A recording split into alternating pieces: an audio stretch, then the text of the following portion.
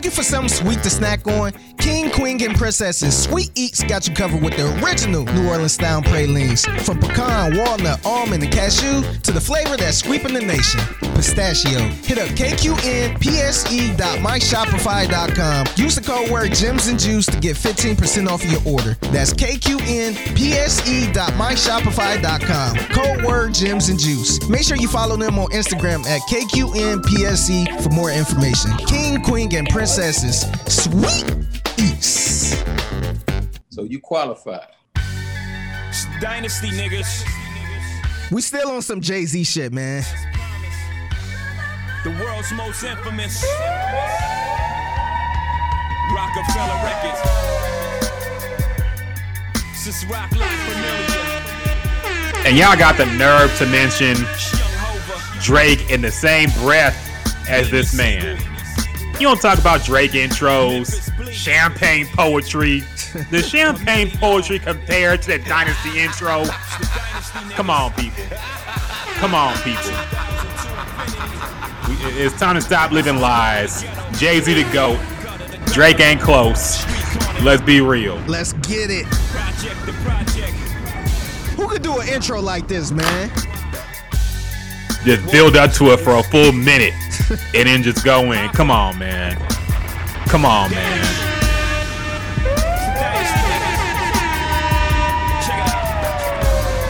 Happy Saturday.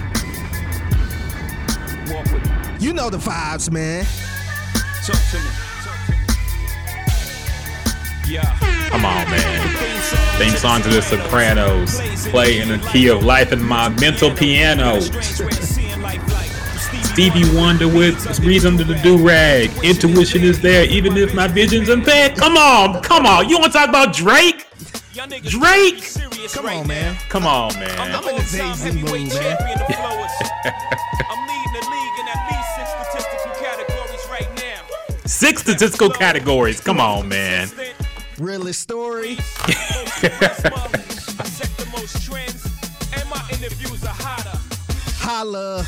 Jog in the graveyard. Jay don't do interviews no more, but still, if he did, they would still be hotter. Oh, of course.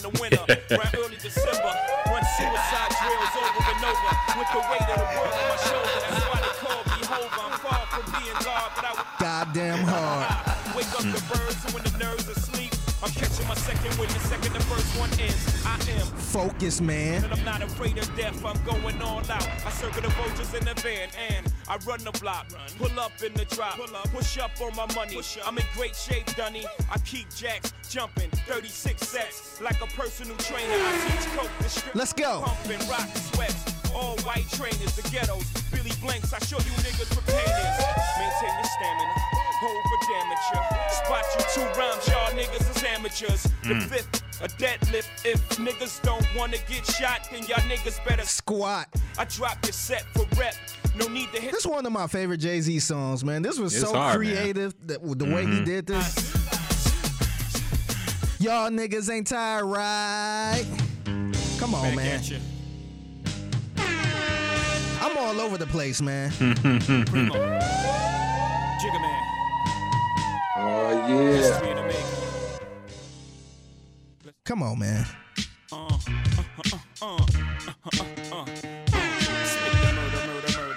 You niggas now tune into the best motherfucking podcast ever, man. I'm in a good mood.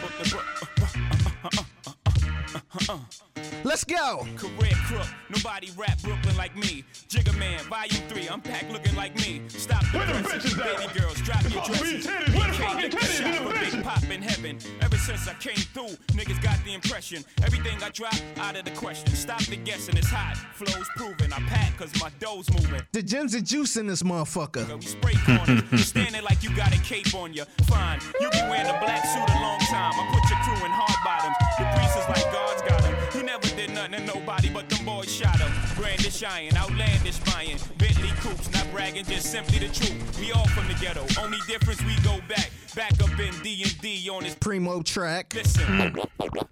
Come on, man. Uh-oh. Y'all niggas don't know nothing about this. Catch up, niggas. Damn, you fading them hoes. How you give them that? Alligator strap. Sick of you niggas with your now and later raps. Rap about it now. Hope you get it later. You niggas is caving up. I show you how to do this, son. One of one. That means none before it, none to come. The niggas that's rapping is the only one that has it. Come on, man. Come on, man. 5 is done. I boxed you out. I show you how to do this, son. We don't drive X5s, we give them the baby mamas. The big top that's shaped like a Kansas chicken snack box. Get cracking when I'm backing out the garage. The 360 drop for Raj. Shutting down Manhattan. Nights on, daytime, lights on. Hell yeah, I'm fronting, but you love it though. I show you how to do this, son. Nigga, I'm a check writer, your royalty. Receivers. Y'all eating off per diem. On the low like a Caesar. Like a Caesar. Pay your taxes, y'all niggas hustling backwards. I cop and crash with Jay is a bastard. I show you how to do this, son. How you want it? My jeans is 300. 800. These ain't diesel, nigga. Nigga, these is a Vizu. Bring back a diesel jeans, man. It's time. Oh, I got frozen water on my chest. I show you how to do this, son. Get a crate, some crackers, some house slippers, a newspaper, look out. How did niggas say that Drake is better than this, man? No disrespect to Drake. Yeah. Trey Young on crack, man. That's all I gotta say. Trey Young got to get drug tested by the league after that tweet. Soon it get desperate For and real. go down and bless you. And when he come up for air with a mouth full of hair, just grab your coach bag and get the fuck out of there. Yeah. Come on, man. Shout out to the greatest rapper, man. One of the greatest rappers ever. And he's still rapping to this day, man. Yeah. It's hard to get that GOAT tag when you're still pretty much rapping, man. And he the only one that got it. Definitely, man. And you got to keep in mind, since people want to keep the comparisons up, that last track was from Blueprint 2, which was one of his whacker albums. And it still had timeless jams on it, man. Yeah. We ain't playing nothing from CLB a week later after it dropped, man. Yeah. Don't compare them, man. I like Drake. Let's not compare them, man. Come on now. We need to have this conversation about Certified Lover Boy again, man. We will. Because we had it. We was in the moment, so we was feeding off the energy people was giving out with that album. But we end up reviewing it again a little bit, going back to it a week later. But now it's like it seemed like people moved on from it real quick. Like I hear the Too Sexy for Myself. Maybe they pushing that for a TikTok thing, and they getting all the celebrities to try to get in on it. But it seemed like it's not really doing nothing, man. No, definitely, man. And I can tell because even like I said last podcast, the biggest defenders of Drake are even walking it back. DJ Academics, maybe the number one Drake stan on the internet right now. Even he went back and said, hey, I can see why. Basically, in his words, because he's not trying to get on Drake's bad side, but he basically said in his own way that the album was disappointing. He worded it by saying, well, the hardcore Drake fans love it, but the casual ones don't. And most of us are casual fans of everything. So yeah, but even though hardcore, anybody gonna like whatever. Exactly. A hardcore Jim Jones fan is gonna pump up whatever he put out. So that don't even make sense. Exactly, man. And yeah, he admitted there was no undeniable jams on the album. Yeah. And I think we all agree with that. There's no Nice for What. There's no God's Plan. There's no Started from the Bottom. There's nothing like that on this album, man. So yeah, the only one that you could really point to, and this probably wasn't even a popular song on there, is the Too Sexy for Myself. That's the only one you could go to and say, hey, I can see that, doing something in strip clubs or on the radio or something like that. But that's kind of pulling teeth, man. That's a stretch. And I mean, they're gonna force some hits, and I don't want to Imagine that. Like, look, the numbers are still ridiculous for this album. People are listening to it. I saw that Dallas Cowboys tweet where all the players came out and they said Drake or Kanye, and everybody was like, man, Drake, you know, because I feel like he makes music for them. Yeah. He makes music for early 20s NBA and NFL players and people who are living that lifestyle. But see, I think it's a strategy there too, because I mean, how many people actually hang out with Kanye? That's a good point too. I thought about that as well. Drake is very friendly when it comes to athletes. He had Kawhi Leonard in his video, man. Yeah. So I think a lot of athletes, they might have more of a personal relationship with Drake, or if they don't, they could. Very true. So I think that play a part in it too. Not to mention all the shit Kanye been saying and going through. So people probably, you know, don't really fuck with Kanye like that. And even if they do, they probably won't say it over. They will over Drake. Yeah. So it's a lot of benefits, you know, being on Drake's good side. Yeah, being a Kanye fan doesn't really do anything for you in this current climate at all. It don't. Like, you just got to stand on it. Almost like being a Nicki Minaj fan at this point. Yeah. You got to just stand on it in the face of everybody pushing back at you for the reasons why Kanye is whack. So, yeah, you really got to be about the music, man. But we will revisit. I don't think I'm ever going to say the album is Pigpen stats. I'm not going to go back on my rating. It's not a bad album at all to me. Yeah. But like I said, what's different from the previous album? Exactly. But we will revisit that. Yeah. We'll revisit it at the end of the year. I'm interested to see how it ages. Yeah, and I thought it was pretty interesting. You mentioned how it did numbers. I thought it was interesting how, you know, he killed Kanye in the first day numbers. But after that, it seemed like it dropped significantly. It dropped a lot. And I'm not saying, you know, that's, you know, good or bad, but I thought it was interesting. I wonder if people just got tired of it, or they just kind of moved on, or was it that, you know, the way Kanye released his album, how he released it unexpectedly, and those numbers were kind of low, and the more people that started saying, hey, this album was actually good, this album fire, and the numbers actually went up throughout the week, rather than Drake dropping his on the day he was going to drop it. And people, you know, everybody went to it, and then after that, that was it. I mean, Kanye's album is far more replayable. That's one thing. I think, Drake went from like 660K first week to 220K second week, which is still good numbers for any other artist. Yeah. But that's a huge drop off, man. For him, yeah.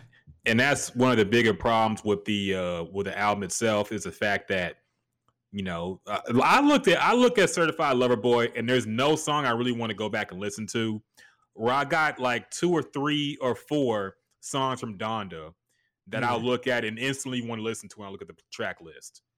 So, I think that's the biggest issue with CLB, but we will revisit it. I know we talked about it for the past 3 podcasts now. Yeah. We will revisit at the end of the year when we do our year-end wrap-up. Yeah, long story short, man, Jay-Z is still a GOAT, man. Of course. You can still go back to this shit. It's like, damn, he really just said this? Yeah. Because I was listening to Lyrical Exercise yesterday, and like I said, that's one of my favorite songs, but just listening throughout the whole song and the theme he had of the working out and how he related working out to, you know, drugs and rapping and shit like that, I'm like, damn, this is fucking insane. Like, how do your brain just do some shit like that?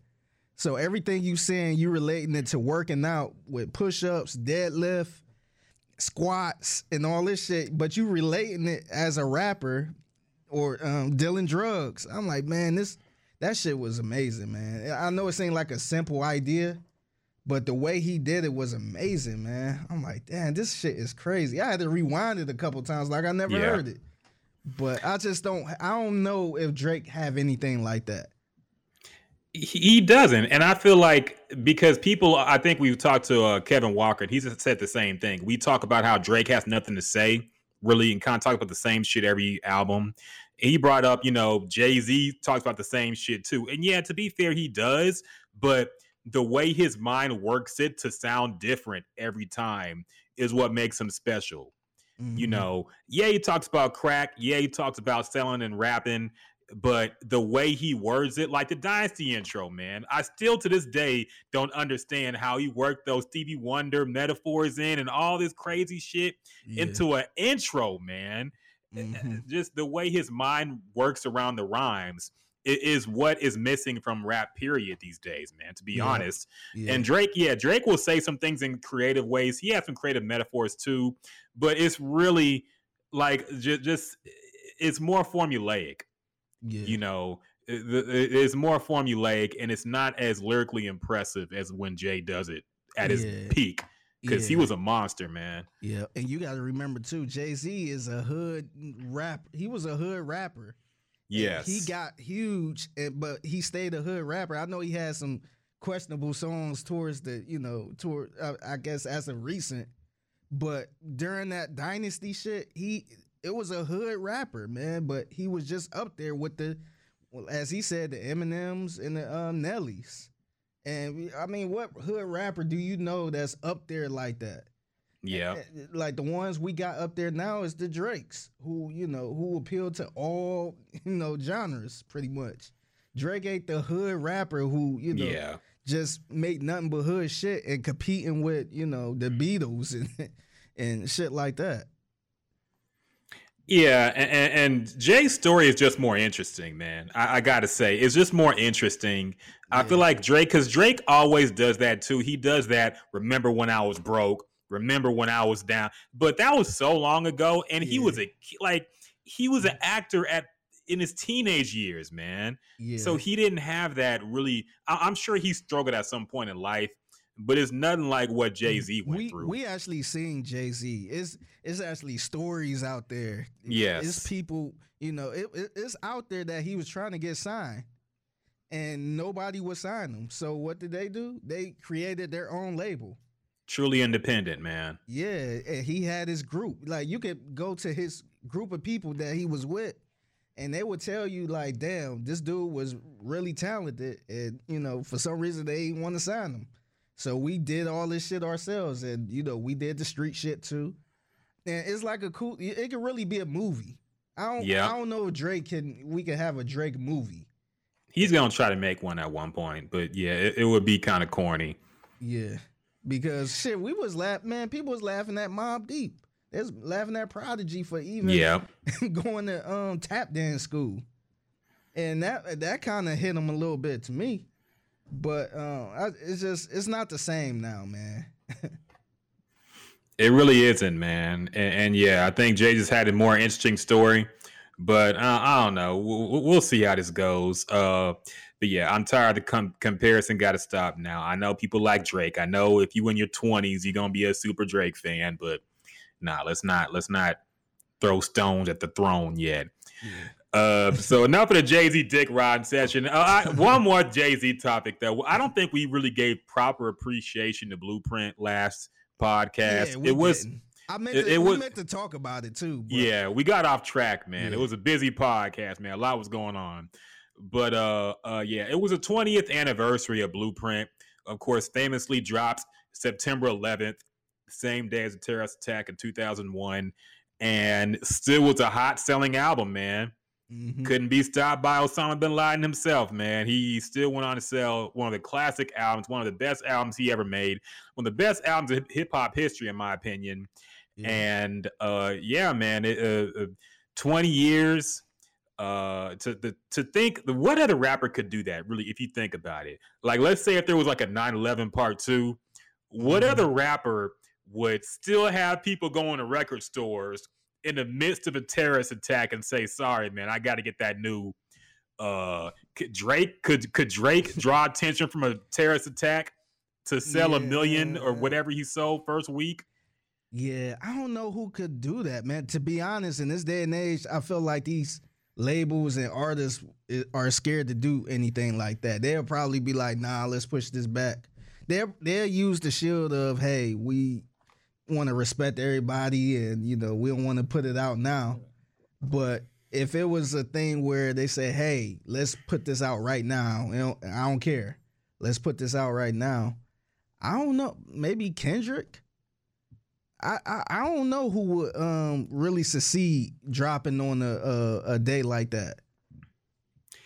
Yeah, man, it's tough, and it's easier in the streaming era too. But you wonder, like, especially with the way we're all plugged into information. Yeah, I don't think any artist could drop today and draw attention away from a terrorist attack. And I think people actually got to go to record. We were getting took out of school. Yeah. People were coming home from work. And then people still made their way. This is a New York artist too, by the way. So you know, New Yorkers was excited about this album. Mm-hmm. And this is this is crazy. We had to go. Yeah. We actually had to go to the store to get this album. So it wasn't like we could just play it on our phone. We actually had to get the physical copy of this album. Yes. That's why these streaming numbers don't mean much to me, man. Like, yeah, I get that you have to have some kind of metric to see how people listen to music, but streaming and physical sales will never correlate to me, man. Yeah. I don't care. Don't tell me this nigga sold more than Michael Jackson, man. Just don't tell me that, okay? Because it's not the same. It's not the same. If Michael Jackson dropped in the streaming era, he'd do 1 billion first week. Yeah. Okay. Don't give me these fugazi streaming numbers. I don't want to hear it no more, man. I don't want to hear he sold more than the Beatles and Michael Jackson and Elton. No, it ain't the same, man. Yeah, I agree, man. And with the streaming shit, it's just, I don't know. It's just, to me, the part that kind of get me is them saying, "Oh, Drake just broke a record for most streams in a day," and it's like, when did this record start? You know what I mean? Yes. Like 2010, 2011. When did we actually start keeping count of this? It's like, to me, it's like, you know, if you watching the NFL and somebody say, "Oh, they just broke this team just broke a record for the most challenges won in a game." It's like, this shit just started like 5 or 6 years ago or 10 years ago. So I just hate that, because they did that all week with, you know, oh, Kanye just broke a record for most streams and, you know, in Apple history. And then they did the same thing with Drake. It's like, man, like, do this shit really matter, or is it just these labels putting this stuff out to make their artists look good? No, it 100% is that, man. Especially when the artists have deals with the streaming services. Yeah, like you can't believe this shit is all 100% genuine, man. And it is a huge difference between you paying $9.99 a month and listening to an artist who you're already paying for the subscription. You're not paying to listen to that artist specifically. And then even before this streaming era took off, but you had to go on iTunes and buy an album for $10. Yeah, I respect that more. Me too. Than this era, man. So it's not the same. It don't correlate. I don't care about the streaming records. It don't mean nothing to me. Yeah, because we actually had to go out and get that artist we want. Because shit, we listen to anybody at this point. If anybody drop an album, we could just go right to our streaming service and just listen to their whole album. Go to the next album. But before, it was like a life decision, man. Yeah, you only had $10, maybe 20. And you ain't about to spend $20 on music. So you like either this or this. Like, which one am I going to get? So that, to me, that make a big difference. Yeah, and not to mention the fact that Jay was going against the biggest bootlegging era in music history, man. It was so easy to download an album or pay somebody $5 for the album. Nobody steals music anymore, really. Yeah. Like, that's very understated. Nobody goes on LimeWire anymore to download, because you don't need to. It's only $10 a month to have a music subscription. Anybody can afford that, man. So nobody steals music no more. So you got to factor that in too. They were going against a lot in the industry 10 years ago, 12 years ago, 15 years ago, 20 years ago. And to still sell 1 million first week or close to it was a huge feat, man. It is nothing we've seen ever since. So yeah, true. Yeah, man, had to get our Jay-Z Love Fest in there. Like we said, man. 20 years since Blueprint. So happy anniversary, Blueprint. Yeah, man, launched a lot of careers. Kanye might not be around if it weren't for that album. So Very special time. Last day, when you listen to that album, do you listen all the way through, or you got? Oh hell no. Okay, it's funny because this is a classic album to me, but this is an album where I got to skip around, man, because there's a bunch of songs on there. It's just like, what was he doing making this song? That jigga jigga, that nigga jigga. Yes. It's just like, skip. It's a couple on there where I'm just like, skip. Ace to the Izzo did not age well either. I don't like that song, man. For Sheezy, my Neezy. That hook was terrible, man. Yeah. But to me, it's not like Reasonable Doubt where you could just put it on. Yes. And just go in the other room and not grab your phone. But it's amazing how this album really changed shit. And it's a couple skips on there like that. It did, man. It did. And it ushered in a new era of production as well. Mm-hmm. Another thing Jay-Z don't get enough credit for, the fact that he switched producers and experimented with new sounds every album. Something I think Drake needs to start doing, because he'll do that for his mixtapes or projects. Yeah. But his albums are always 40, Boy Wonder back then. And the current production team he has now. I think next album he's going to switch up the production team. Yeah. I think he has to at this point because the sound's getting a little stale. Yeah. He need to go for the big dogs, man. Go for the Timberland. Go for some reason, I guess he's not working with Timberland. I don't know what it is, but I say go for the big dogs, man. Go for the Just Blaze. Go for the Timberlands. You probably won't go for Swiss Beats no time soon. No, and he don't need to. Yeah, I mean, he had the fancy song, but he need to go for the big dogs, man. Like it's cool to branch off a little bit. He 100% does, man. I think next album he'll have to, or I still think Drake. I think knowing who he is and how competitive he is, I think he is bothered by this critical reception that the album is getting. So I think he's going to surprise us and drop a surprise project before the year's over. He can't let Kanye and J. Cole and Kendrick outdo him in any facet.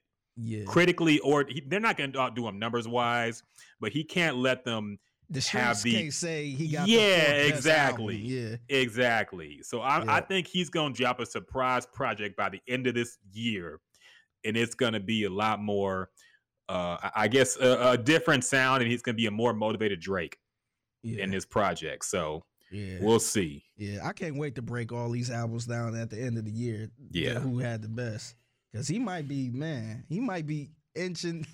He might be out the top 5. He might lose top 10 at this rate, man. If more rappers drop and they drop dope projects, I don't know, man. Yeah, man. I don't know. We'll see. We'll see how it fares at the end of the year. But anyway, like we said, happy birthday, Blueprint, yada yada yada. Now it's time to get to the shits, man. Let's bring it back in the current day. Of course, is listening to Jay Prince. Let people know what they're listening to right now. The Gems and Juice. We are back at it. Another exciting edition of the podcast, man. A lot to break down. A lot happened this week. A lot we're going to talk about. So, without further ado, man, first off, Figgy, you've been working hard. NFL season, cracking in full effect. Yeah. How you been, bro? How you been holding up, man? Shit, I've been good. You've been working hard too, man. You part of the squad. But shit, I was out there, man. It was last week. I was out there tailgating, and that shit was hot, man. Mm-hmm. It was hot. I was down there tired. So I ain't gonna lie, it feel good to be back, man. It feel good to be back out there with the people, and with the end result, the Texans won. I wasn't expecting that at all. And I know it was against Jacksonville, but man, with a team like this, you got to celebrate any victory at this point, man. Mm-hmm. So don't get too cocky and say, "Oh, it's only Jacksonville." Man, celebrate these victories, man. I'm saying this as a Browns fan, who at one point they won one game throughout the season. So, but anyway, it was fun to be out there, man. I won't be out there this week because it's an away game, but I'll be at the U of H game. So yeah, they take on Grambling, and it'd be fun. the newly Big 12 announced U of H, which you I don't know. excited. I mean, it's a dead conference now, man. So now I don't get. It's not as hype without Texas being there. Yeah, dog. you putting as somebody said, you putting a good store inside of Greenpoint Mall or Sharpstown or something. Yeah, it's not. It's not yet. Meal, man. It don't hit the same with all these teams leaving, man. Now it's like the conference on a decline, and now y'all could get in. Yeah, Texas gone. OU gone. Oklahoma gone. So now it's like, who the fuck cares, man? It's not the same, dog. But whatever. I'm still proud of them for making moves regardless. So I mean, shit. Yeah. Let me ask you this: this ain't a sports podcast, guys, so don't turn it off. But a lot of people feel like the coach. Probably, I forgot the name of y'all coach, but that fucking geeky white dude, I forget his name too. Dana Holgorsen. Yeah. A lot of people feel like he should be on the hot seat if he don't really do good this year. And how would you feel if Bill O'Brien ended up coming back to Houston to coach the team? Would you be okay with it? I mean, yeah. Look, I don't think he will. I think his sights are higher. But I mean, shit, yeah. College is different from the NFL, man. I agree, man. And look, I know a lot of people feel like he wasn't he wasn't a good coach at all. But shit, I feel like he better than I feel like he'll be better than a lot of college coaches to me. And I would be perfectly fine with having him at U of H. It might suck as far as like, you know, talking to him and shit like that, but I feel like he could do good at a school like that.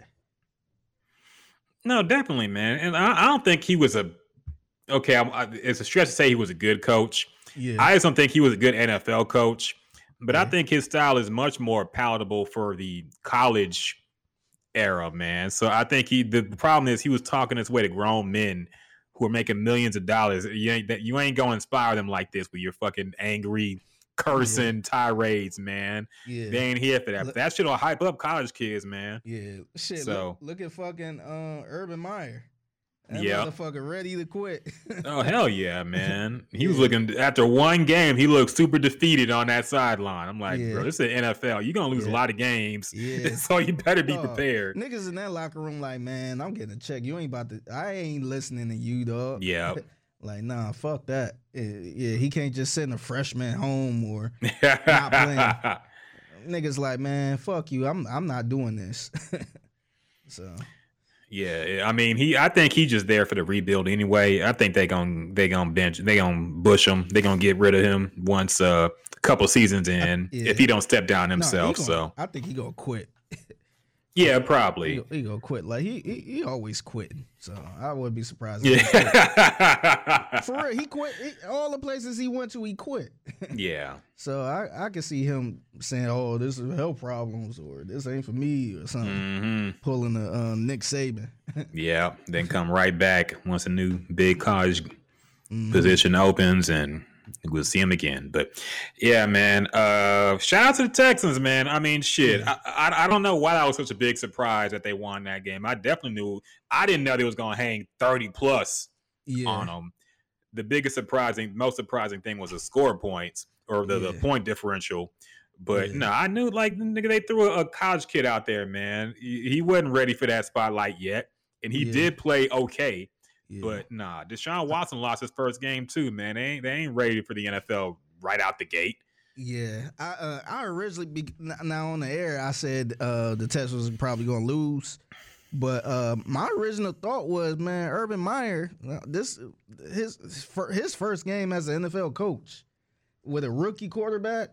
I just didn't see. I ain't see them, pulling the win off like that. Mm-hmm. But as the game got closer, and the kicker out and all type of shit, I was just like, it seemed like the Texans might be trying to lose. So that's the only reason I ended up going against Houston. But I just, it's Jacksonville, rookie coach, all these young players. Urban Meyer. I just didn't see them, beating the Texans like that. Nah, not in their house, man. I didn't see it happen either. But I think at the end of the year, it might be a different story. Yeah. If Tyrod don't hold up and we got Davis Mills under center, it might be the reverse score, man. It might be us with 14 and then with 30 plus. Yeah. So at that point, I don't know. We'll see. Point, they might be trying to tank, man. That's true. They might be throwing all type of people out there and just saying, "Fuck it, let's see what we got for next year." I don't know. We'll see, man. Did you agree with the dude on the TV or the camera who had the "Who needs Deshaun" sign up? Yeah, he's like, hey. Yeah, nah, man. I think you see the stats about all the games that Deshaun Watson lost the first game of the year. Like he lost all the first games of the season, but then the only time the Texans won the first game of the season was with Osweiler in like the past 10 years or whatever. Yeah, with Osweiler and now with Tyrod Taylor. Man, people was talking crazy, man. And then the one thing I hate when people do is they be like, "Oh, what? Deshaun ain't never win us no Super Bowl, so why y'all like no shit, man." So if that's the case, nobody should be a damn starting quarterback then, or everybody should be gone except for the people that got you to the Super Bowl. So yeah, people were just making this. Oh, he didn't get us nowhere anyway, so why is y'all? Oh, he went 4-12. Like, duh, like you ain't even give him a chance with another coach. So like you never know, man. Now.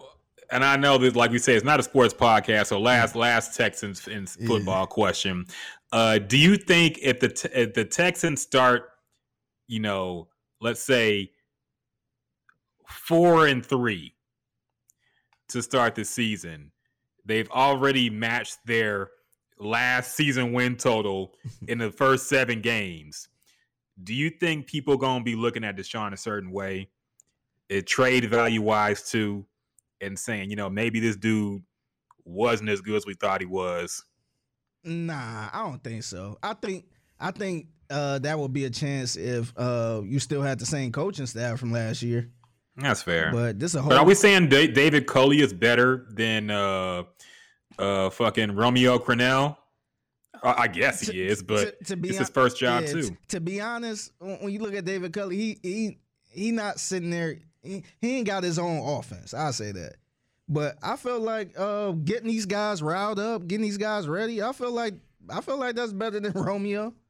I ain't saying he know more football or he's sitting there, dialing up plays and defenses and offenses, but as far as like being a motivator, kind of hyping people up, I feel like that's better than what him or Bill O'Brien been doing. But I mean, you got the same offensive coordinator. You got Jack Easterby still running things. I mean, the only difference is the GM, really. But I don't know if anybody thought this team was better than last year's team. Nah. So I don't know, man. We'll see. This hypothetical. We don't know how they're going to start. It seemed like everybody a little more loose. Last year, it seemed like everybody, or I would say with Bill O'Brien overall, everybody was kind of tight. But for some reason this year, it seemed like everybody's a bit loose, a little more positive. And, people ain't over there walking on eggshells and all that. So it seemed like Culley seemed like a really cool dude, man. Yeah, he so does. It seemed like people gonna want to play for him. So I think just off the strength of that, I think that make him better than what they had before. I'm not saying he know more football than Bill O'Brien or Romeo Crennel, but it seemed like at the end of the day, when you're a head coach and you kind of bringing the team together, if you got an offensive coordinator and a defensive coordinator, but you're as a head coach, you kind of keeping this team together. I think that's very important. And he's not the person that's trying to take over everything. He just riling people up and bringing that positive energy, I guess. And it seems like it's working. Could be, man. We'll see. It could be a different story if by this time next week, if your Browns come through and crush the buildings on us, man. We'll see how that goes. Very interesting game. Who you pulling for, man? To be honest, I'm probably pulling for the Browns, man. Because okay. And this is what I do because last time I want to say a couple years ago when the Browns were bad and the Texans were on that winning streak. I was pulling for the Texans because the Browns wasn't going nowhere, so it would have sucked for them to lose to a team like that. But now we kind of know the Texans are in the rebuild mode, and the Browns are, kind of playoff bound. So I'm just pulling for them, man.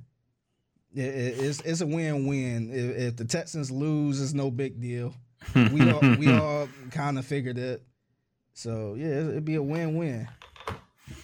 That's a good way to look at it, man. We'll see. Going to be an interesting game. I think this is the first game we'll be able to gauge what kind of team it is and how good they really are.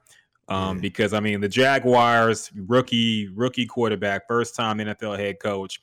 I don't want to say it don't count because it's the NFL, every game count, but it's hard to gauge what a team is until they play a more legit team. So we'll see, man. Gonna be interesting. Yeah, I will say this too. It's the NFL. You won't see a whole bunch of blowouts and stuff like that. I think they will compete. So don't be surprised if all throughout the year a lot of these games were close, but they just couldn't pull it off. So that's how it was when the Browns was 0-16. People felt like they were just so trash every single game, but people don't realize they was in a lot of games. And just at the last minute, they throw an interception or something like that, and they lose by 3 or some shit. So I think the Texans probably going to win a few games. They probably going to be in a lot of games, but just don't finish the game. So, not that it mattered, but it ain't about to be no, Alabama versus Joe Blow State University or nothing. Do you know how hard it is to win games in the NFL, Brian? Doesn't matter, Brian. Division champs 3 years in a row. Doesn't matter, Brian. Doesn't matter what it looked like. Oh, man. One of the more iconic. Well, by the time you listen to this podcast, everything we just said might be outdated because I'm sure the game will have been settled by then. So, we'll move on and go to more current things, man, and talk what we like to talk about best, which is music shit. I will fully admit I've broken my streak of listening to a new album every week. Oh, man. I know. I was trying, man. I was digging through the crates, but I saw what dropped this week, and I just was not inspired by anything. The big releases this week were really just one album. Lil Nas X dropped his technically debut album, Montero, which is his first name. I learned recently. I didn't know what Montero meant at first, but that's his first name. He dropped that album. There was also a album by somebody named Mozzie that social media was going crazy for. I listened to one track and I couldn't get through the rest. So I'm like, nah. But you did say you listened to this Lil Nas X album, man. And I want to know your take on it, of course. Ignoring we talk about the boozy shit and all the gay stuff enough. So let's talk about the music, which is what people should be focusing on. And I want to know where he is as an artist right now, because people want to say he was a one-hit wonder after that Old Town Road popped off. And he has been, very, very, very controversial in several ways, but still he's a troll, so that's his nature. But you heard the album. I want to know your take on it, man. What'd you think about Lil Nas X's debut album, Montero? All right, so like you said, the name of the album is Montero. He had a couple features on here with Jack Harlow, Doja Cat, Elton John. He wasn't only in the commercial. He was actually on the album. Meg Thee Stallion and Miley Cyrus to close the album out. It's 15 tracks on here. It's about 41 minutes, so not that long. Short. Yeah, short. But I listened to it, man. To me, it seemed like it's too much of a pop album to me. He do some rapping on there, but it's too poppy. It's not even like a Doja Cat pop album.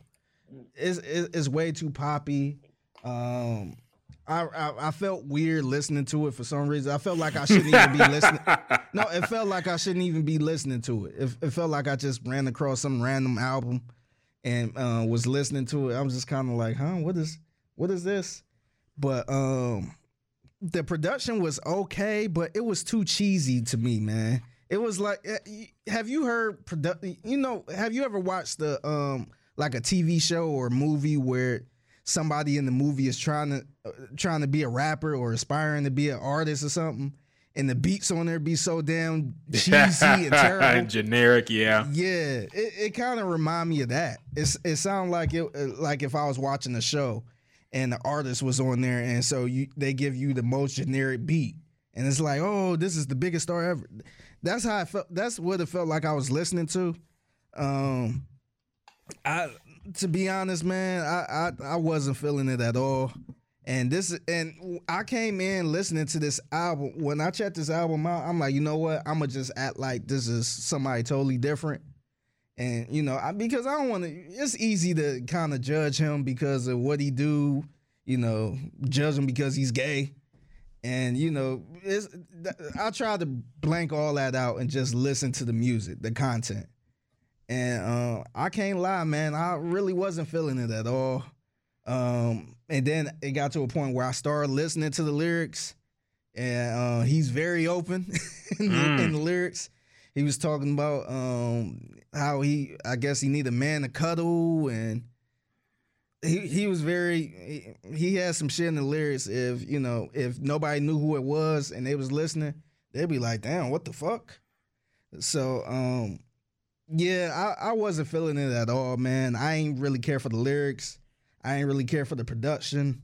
Even the features didn't move me. Meg is on here, and that it wasn't even good enough for me to go back to that song and hear her verse. The only positive thing about this album I liked is Doja Cat, to be honest. And I felt it kind of made me, her verse kind of made me want to go back to her album and just, listen to it. But as far as this album, man, it's not for me. Like I said, the production is super cheesy and generic and cliche when it comes to like hip, I guess, rap music. I don't even know if you could call it rap music, but it's super generic to me. And I didn't like it at all. It was a bunch of skips. It was nothing I really could get through. And yeah, it was bad, man. So I got to give it. Oh no. Oh no. I might get canceled for this. Oh no. I got to give it a pig pen mentality, Pig man. pen mentality. Oh no. Biggie, you're a Pause, bigot. the pig. Biggie, you're a bigot. You and Boozy are the same, man. I'm a homophobic. Yes, you're a homophobe, man. You're getting canceled, Biggie. Man. Look, the gays can do no wrong. Yeah. Look, man. And dog, I try to go into this album, blanking all this out, man. Because I do think it's unfair where people say, I ain't checking that out. But the first strike to me, it was the album cover, man. Like looking at the album cover, it's like, damn, what the like he's butt naked on his album cover. So it's like, damn, like, oh well, I'm gonna block all that out. It's because we always talk about how, just focus on the music, the lyrics, that type of shit. And that's what I went into when I was listening to this album. But I just wasn't feeling it, man. Like I said, I wasn't feeling the production, the lyrics. I wasn't feeling that. It wasn't for me, man. And I guess it's safe to say this is more of a pop album. But I think it's way more better pop albums than this. And I wasn't like, I ain't like it at all.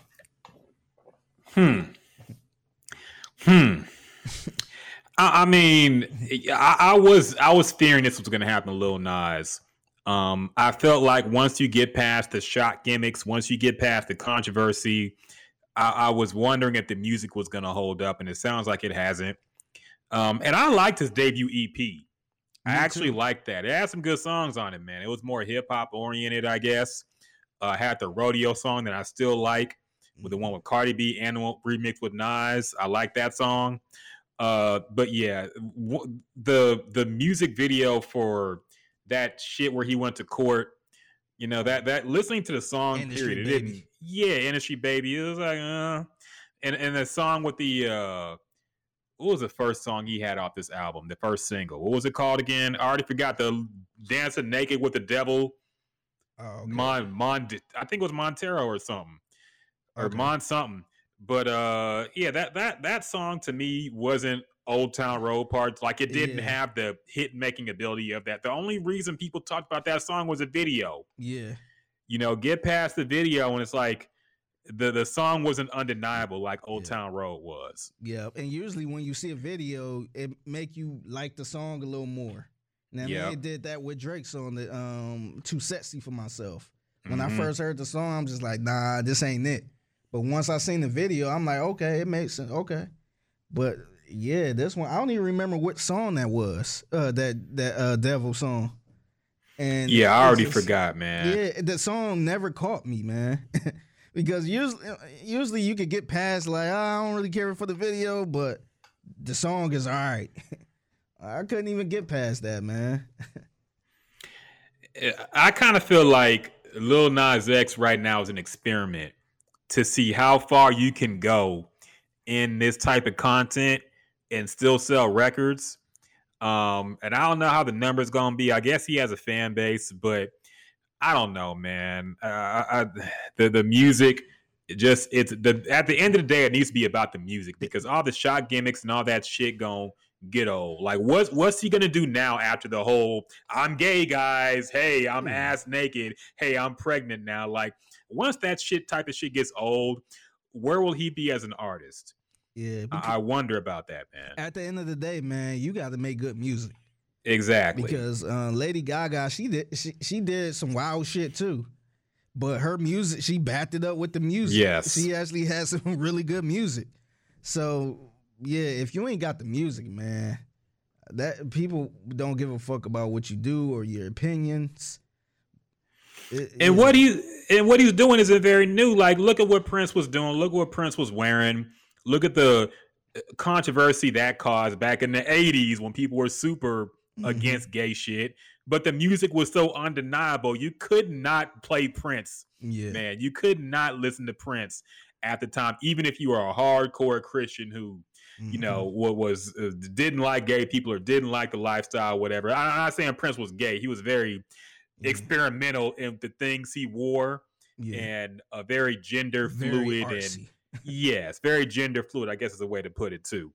But the music was undeniable, man. He was a genius, and you couldn't deny that. With Lil Nas X, it seems like his specialty is being a troll online. And he just does music on the side. Yeah. It kind of feels like. So, I don't know, man. It kind of felt, to be honest, it kind of felt like he was a troll that decided to start making music. Yes. And this is what he came up with. Where it's like, okay, like, oh, remember that troll on Twitter? Like, he just dropped the album. And it's like, all right, okay, okay. But it like just the long wait, the Old Town Road song and that first little EP or whatever it was. It to me, this is not it, man. Maybe he's looking for maybe it's a different audience. Maybe he's trying to get away from the hip hop audience. But to me, even as a pop fan, I like all type of music, but I just can't listen to this, man. It's nothing about it where I'm like, damn, this is actually cool. Like even with the content, man, I listen to a lot of shit because of the production. It could be some terrible lyrics or lyrics that's not even all that all right, but even the production is just like like I wouldn't even rap over it if I was a rapper. So I don't know, man. This ain't it. Maybe it probably is gonna pop off. Maybe some of those songs on there gonna get in rotation. But this ain't it, man. Ain't nothing really stick out to me on this one. Yeah, I think the label's gonna force some hits. I'm sure they're gonna put it in a bunch of commercials and stuff. But yeah, man. And then I wonder with him going with the pop sound, I wonder because he keeps saying, I'm not a kid's role model. It's not my role to influence your kids. But then you're making cheesy kind of kid sounding pop music. So I'm wondering what audience you're going for. Is it exclusively gay people? Because they are a minority in this country. I know there's a lot of gay people. We all know gay people, of course, but are you going to market exclusively to them? You can't be a pop artist and just only market your music towards a certain demographic. It's got to hit everybody for you to pop off. And I don't know if that's going to happen, but we'll see, man. I just didn't see that. And even, you know, we saw it before. Frank Ocean, his classic album to me, that Orange album, Orange Town.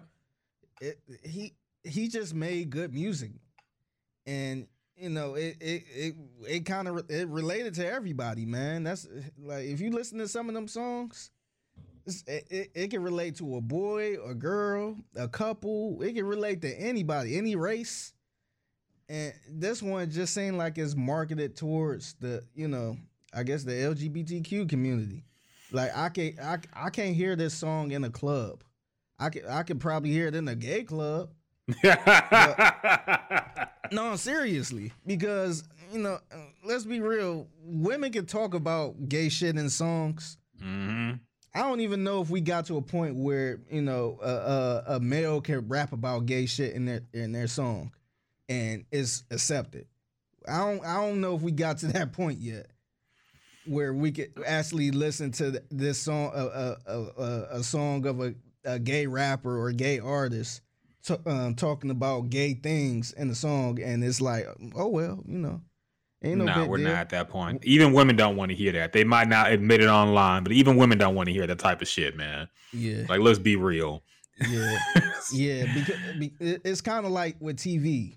You know, a girl kissing a girl on TV is not that big of a deal.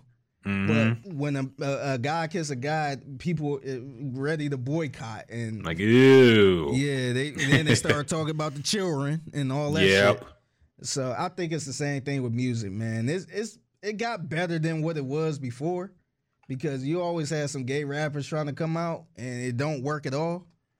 But with this one, it's like, you know, I just think we're not there yet.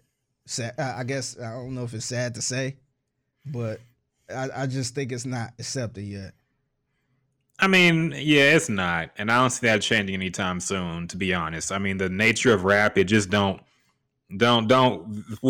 not really made with that crowd in mind. But see, even if it was like a pop record, like, we could take hip hop out of it. If it was like a pop record, do you know a pop record that was, you know, that's kind of talking about that?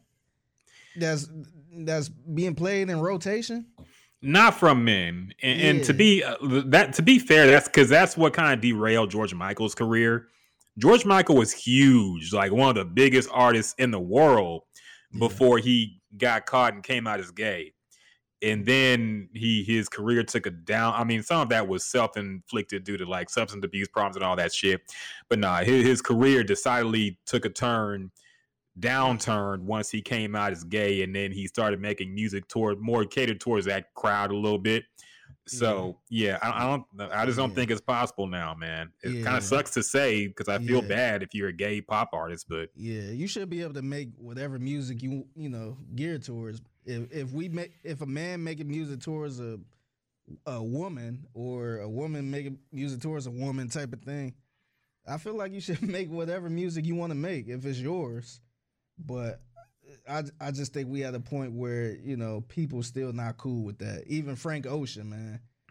Frank Ocean don't really make music towards that. He had a couple songs. And people use him. Like, look, that was one song and he was talking about. That wasn't even a popular song like that. Yeah, and it was kind of still ambiguous, man. It wasn't all in your face with it. So, and that's the one artist, him and Tyler are like the two artists we bring up as, ooh, see, they're gay. But are they really gay?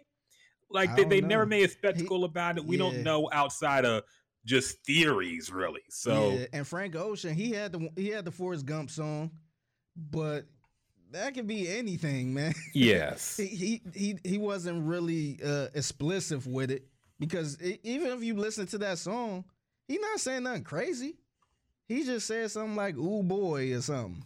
Mm-hmm. He ain't say nothing, you know, sexually explicit, and where it's like, hey, you gotta turn that off. Like, exactly. So, and then his other songs are not like that. They just generic love songs. So, I hate when people use them as examples, because it's like anybody can listen to this.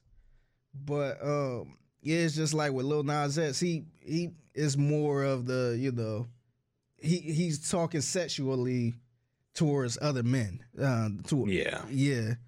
And so I just don't know if that will work. It'd be interesting. I would like to see what song will be get put in rotation, but I never seen it yet, man. And it's some gay artists out here, making music. I just haven't heard anything like that. Yeah, man, I don't think it's gonna happen. I feel like Lil Nas X is gonna be that artist that people just have to say they like in order to look like they're not a bigot and more inclusive and a friend of the LGBTQ community. You'd be like, yeah, I like Lil Nas X. Kind of like how women, I hate to make this comparison, but like how women say they like Megan Thee Stallion. They don't like her music really, but they like her. Yeah. I feel like that's what people are going to do about Lil Nas X. Like, oh, he's funny online. I like him. I don't listen to his music, but I like him. He's a funny guy. That's kind of who he is now. So yeah. And I don't know, man. To be honest, I'm one of them. I don't have anything against him. And we remember y'all actually got me hip to him, to the Old Town Road song. And just the way he blew up, even though it's probably an industry plant.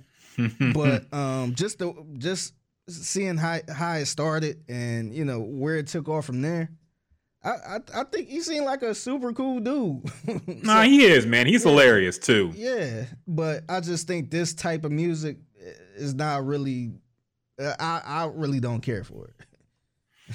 That's understandable, man. I mean, you can't say that online. You got to say it in the confines of the podcast to be safe, because these people out here trying to cancel everybody for reasonable opinions. And it's too much to tweet on why I don't like it. Oh yeah, they just gonna nitpick. Yeah, and you don't like him because he's gay, Figgy. Yeah, and I'm sure you don't have a problem about women talking about other women.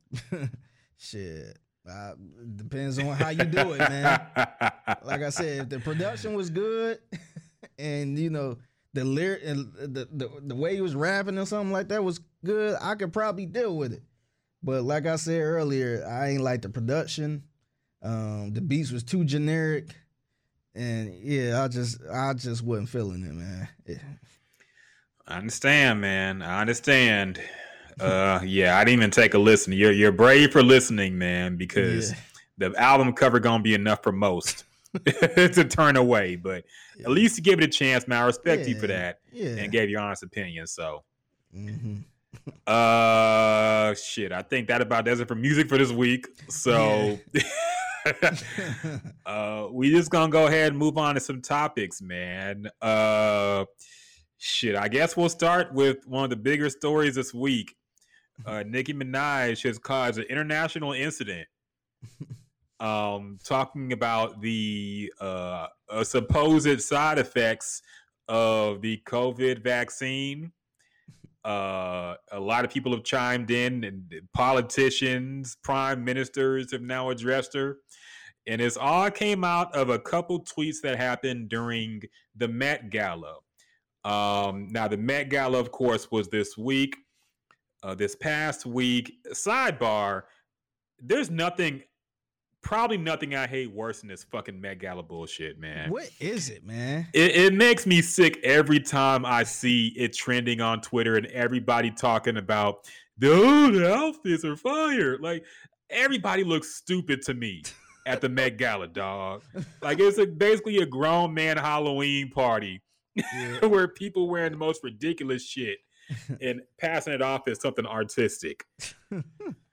What was the funniest part about the Met Gala this year to you?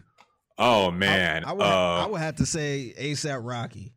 I didn't even see what he wore. It looked like he had some type of blanket on, like he was covering up his real outfit, and he was kind of like this. He was, like he was scared to show it off, and then he just threw the blanket off, and it was a regular ass outfit. It was just like, nigga, you act like you about to throw out something exclusive, and this was a regular fucking outfit. Like, this outfit ain't even fire, man. It wasn't even like what is you doing? It is funny to me when the most outrageous dressing people dress normal for the Met Gala. Like Russell Westbrook just wore like a regular ass 3-piece suit. Yeah. And this is like a week after he wore a skirt and a fucking blouse. Yeah. And they took some pictures and put it on social media. And suddenly he's at the Met Gala dressed like he's at a wedding. Yeah. I'm like, okay, man. That was pretty funny to me. Naomi Osaka looked completely crazy. I don't know what the fuck was going on with her hair. The thing sticking out of her head. Yeah. That was not a good look. I know I said it's stupid. Now I'm rating the fucking outfits like an idiot. I know, but it was just some crazy shit I saw. What else did I see that I remember? I don't remember anything else, honestly. I remember Lil Nas X came out looking like C-3PO from Star Wars in some weird fucking golden outfit or some shit. But yeah. AOC coming out in the fucking tax the rich dress. Get the fuck out of here with that bullshit, man. I'm sick of her. Come on, we gotta rate some more. Who are you wearing today? Well, this dress made out of a steak from Cleveland Farms was made by Ralph Lauren, actually, and also another French designer named Pierre Lafroy. Right now, coming to the stage, we have Rihanna. Rihanna, where did you get this outfit? I ain't gonna do a Rihanna accent. I can't do that either. That fucking Caribbean bullshit. Well, I got the shirt from a black lady in Africa who has a hut in the middle of Egypt, and she sells cow skins for. And I made this outfit out of that to represent all the black women who are treated like cattle in America. Like what? Yeah. So this outfit I'm wearing, this outfit is from a small town in India.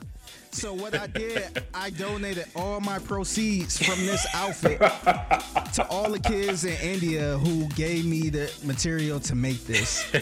Yes, all their hair that I used to make my hair longer. This outfit is from all their bad shoes and clothing. Yes. So I took all of this. I took all of this and I donated a whole bunch of clothing for them. Hopefully, the little kids get some shoes now. These $200,000 sneakers I'm wearing. Hopefully, they can cobble something together and get some food. Save the kids in India. Save the kids in India. Black lives matter, guys. Yep. LGBTQ. Stop Asian hate. Yep. Go to my Instagram right now and hit the link in the bio to donate to the kids over in India. Yes. $30,000 a plate in this event also. Fucking ridiculous, man. Yeah. Crazy, yeah. So I'm sick of Met Gala shit. I'm sick of these people reviewing it. These people who have let's face it, fashion is a rich people fucking thing to be in. Yeah. Nobody who works a regular 9 to 5 really knows shit about fashion because we don't earn enough to participate in it. Yeah. So none of us regular people know what the fuck is popping in the fashion world, man. We just don't.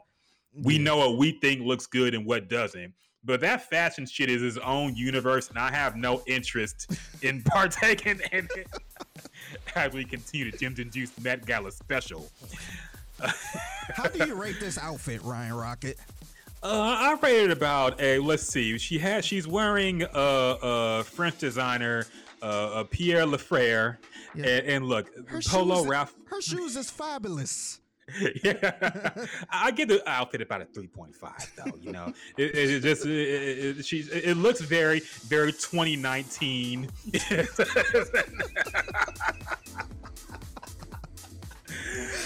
Oh man. And like, there's supposed to be a theme at the Met Gala. What the fuck was the theme this year, man? Yeah, I don't think people even follow the theme, man. They don't, because everybody's wearing whatever the fuck they wanted. Megan Thee Stallion looked like she was coming to prom. Like, I felt bad for her because she got trashed pretty bad. Yeah. Naomi Osaka was on the worst dress list too. I saw some shit like that. So, yeah, I don't know what goes on with these people, man. But the Met Gala shit makes me sick. It makes me sick every year. I can't take it anymore. Yeah. But anyway, I forgot what we were talking about. Nicki Minaj. Nicki Minaj. Oh, yeah. So people were asking why Nicki was not at the Met Gala. She, of course, did not appear. People thought it might be because she just had another baby, and she said that was part of the reason. But she also said, and let me find the tweet that actually popped it off, if she didn't delete it. Oh yeah, here it goes. The tweet that put the world on fire. She said, and I quote, "They want you to get vaccinated for the Met. If I get vaccinated, it won't be for the Met. It'll be once I feel I've done enough research. I'm working on that now. In the meantime, my loves, be safe. Wear the mask with 2 strings that grips your head and face, not that loose one." But then she went on to explain, because, you know, Nicki Minaj got a reply to the people who be hating and sending shit. So people were accusing her of being anti-vax because of what she said. And so she went on to explain that, and this is really what the tweet that popped it off. Let's be clear. She said, "My cousin in Trinidad won't get the vaccine because his friend got it and became impotent. His testicles became swollen. His friend was weeks away from getting married. Now the girl called off the wedding. So just pray on it and make sure you're comfortable with your decision, not bullied." So this is what really shocked people. The claim that Nicki Minaj's cousin's friend became impotent because of the vaccine, and then his girl was so disgusted that she called off the wedding, which brings up a lot of questions. Number one, like, what kind of bitch? How do you know this shit is permanent? Yeah.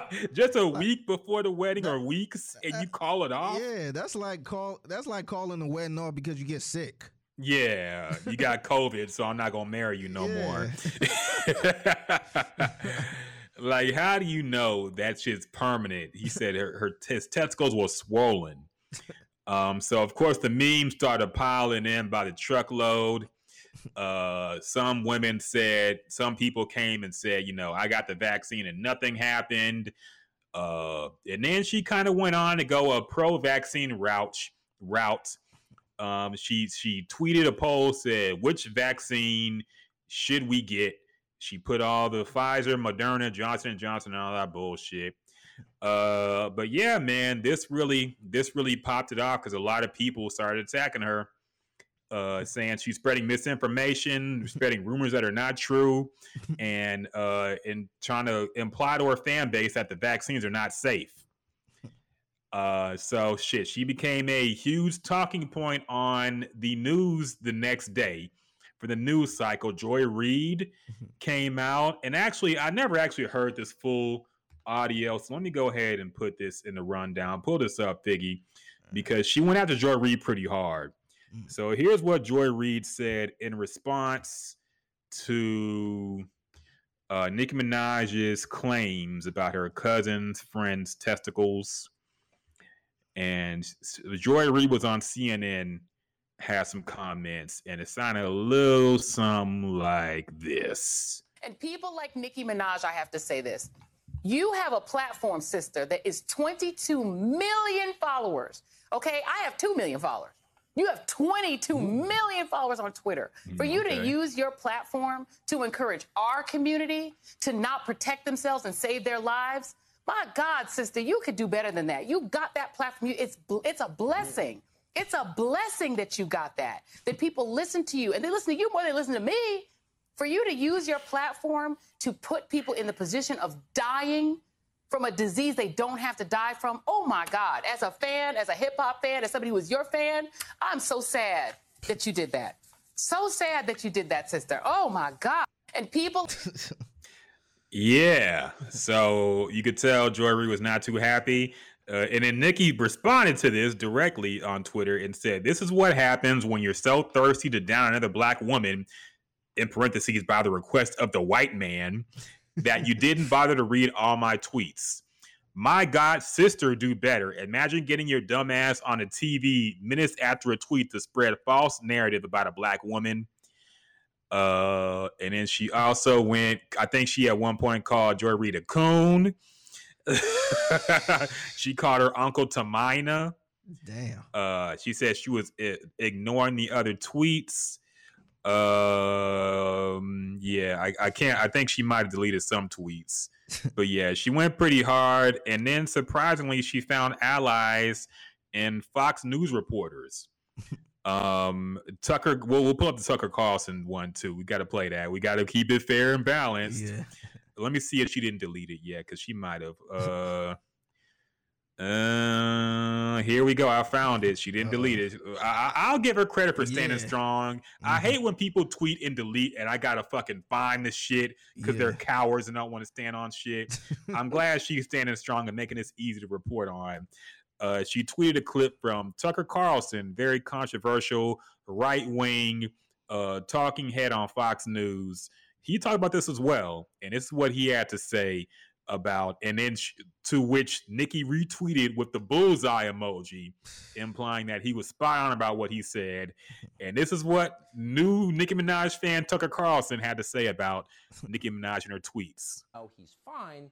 It's Nicki Minaj's cousin's friend's testicles who are swollen from taking the vax. That's the claim. But it's not anything to do with the physical effect of the vaccine that makes our political class mad. It's the last part of Nicki Minaj's tweet that enrages them. The part where she says you should pray on it, make the decision yourself like a free human being, and, quote, don't be bullied. So our media and public health officials didn't like this because they make their livings bullying people. So they couldn't let it stand. Yeah.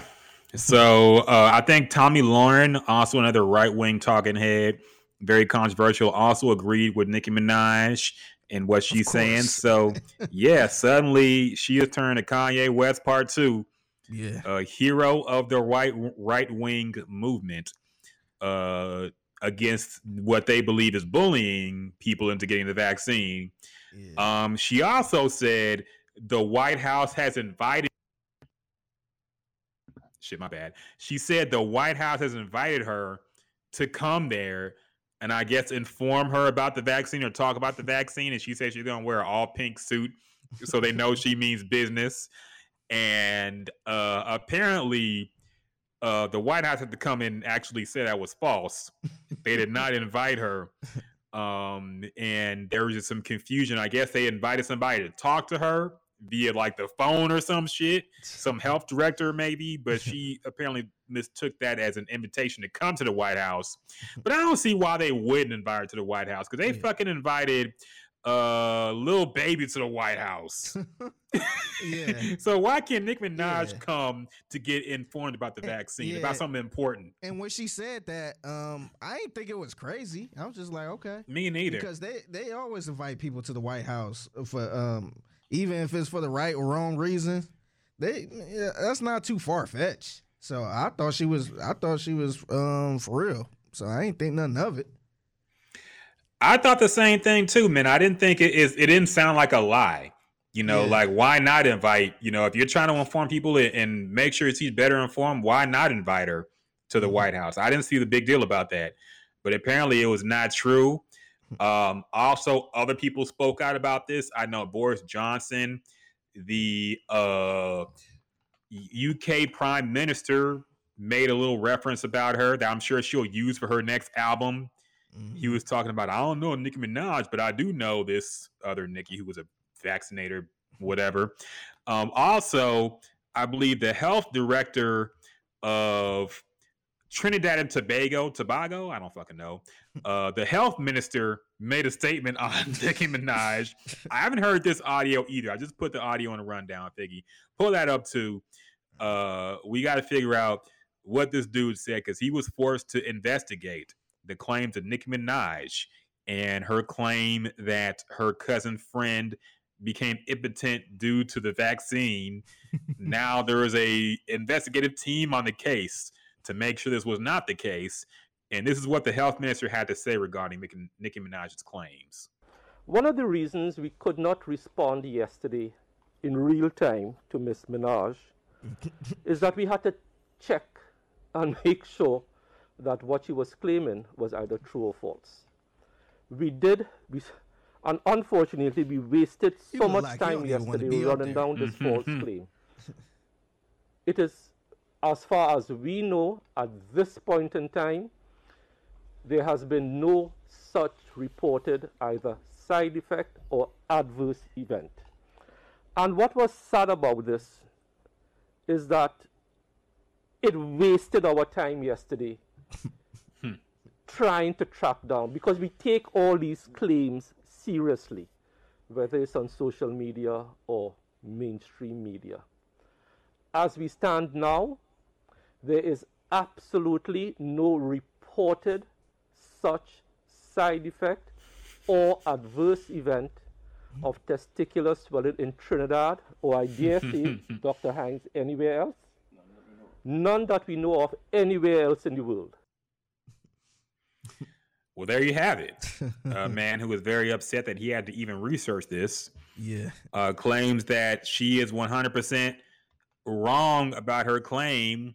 And apparently now she apparently after all this happened, people speculated that she might have got suspended or soft banned from Twitter because she stopped tweeting. That's what she said. I think she actually posted on Instagram saying they suspended me or kicked me off Twitter, so I'm gonna be on here now or something. Yeah, but apparently she's back tweeting because apparently she is accusing people of threatening her family. And wait, did she delete it? I think she might have deleted these tweets. Maybe there was some kind of misunderstanding. Yeah, she deleted it. Wow, I was just giving her some props. She deleted the tweets. But she was going at somebody because she believes somebody is now attacking her family in Trinidad. And I guess they're really trying to find out if this guy exists, the cousin's friend. And she's claiming that people are threatening her family. And it's becoming an issue because these vaccinated people just want to control everything, you know. So yeah, man, I think that about lays out what has to be the funniest story of the year. Yeah. I would say this is probably so. This kind of caught me off guard a little bit, man. I would put this up there with the Megs and Tory Lanez situation, where it just got out of. It kind of came out of nowhere. It just got way out of control. Where it's like, what the fuck is going on? Like, I did not have this on my bingo card. I heard talking about the vaccination and the shit getting run on Fox News, and the White House somehow got involved a little bit. And then the prime minister of another country had to come out and make a statement. Like, this shit is insane, man. No, 100%, man. And dog, I can't be the only one who thought this shit was completely hilarious. No, it was funny. Like, no, and I say this, I really do mean it, because I said it before about Nicki Minaj. Nicki Minaj is, say what you want about her and her music, she is a naturally entertaining person. Yeah. I really believe she's funny. She got a strange sense of humor. People be feeling like, on Twitter, to be fair, it looked like she do be going on rants. And I can understand why people might think she high or drunk or something like this.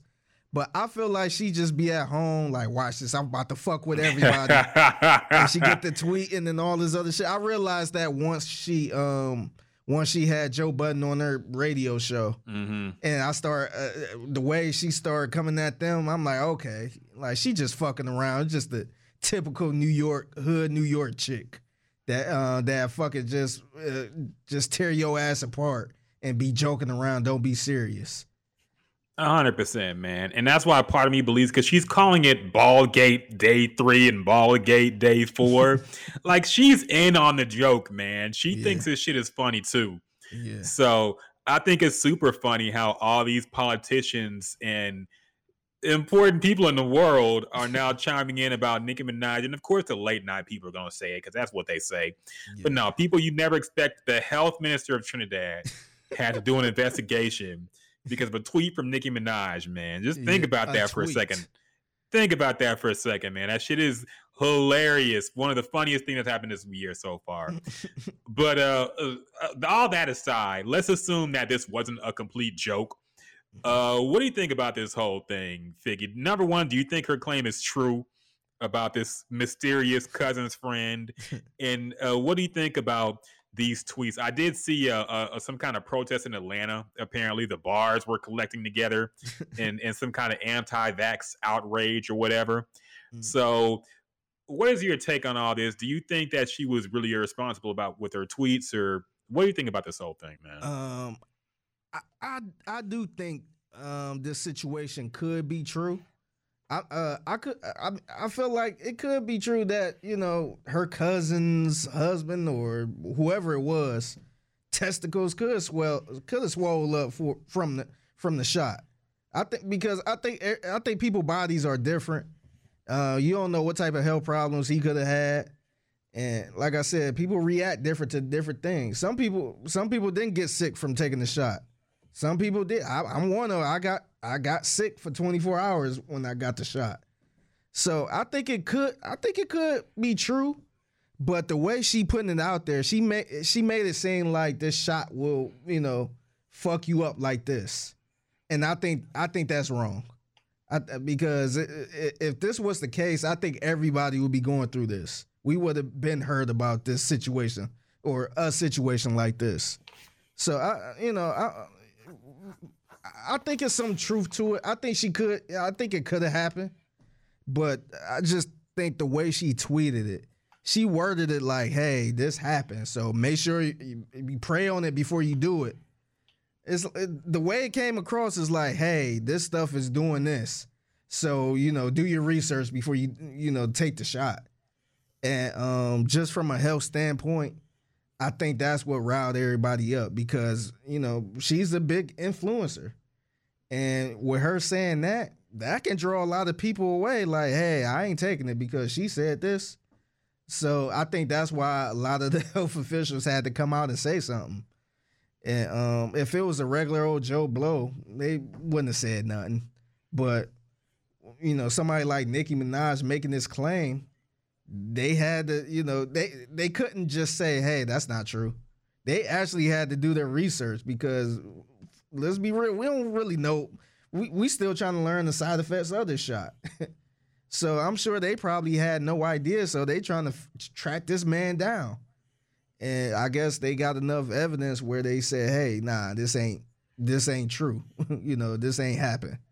But I don't know why she did that, man. I don't know if she was just sitting there bored, but it just came out of nowhere to the point I'm like, damn, is she hacked? Like, this shit don't, like, out of nowhere, she just started talking about the vaccine. I would have understood if it was like during the time where people just started getting the vaccine. But it just came out of, it was during the Met Gala. So it was just super random.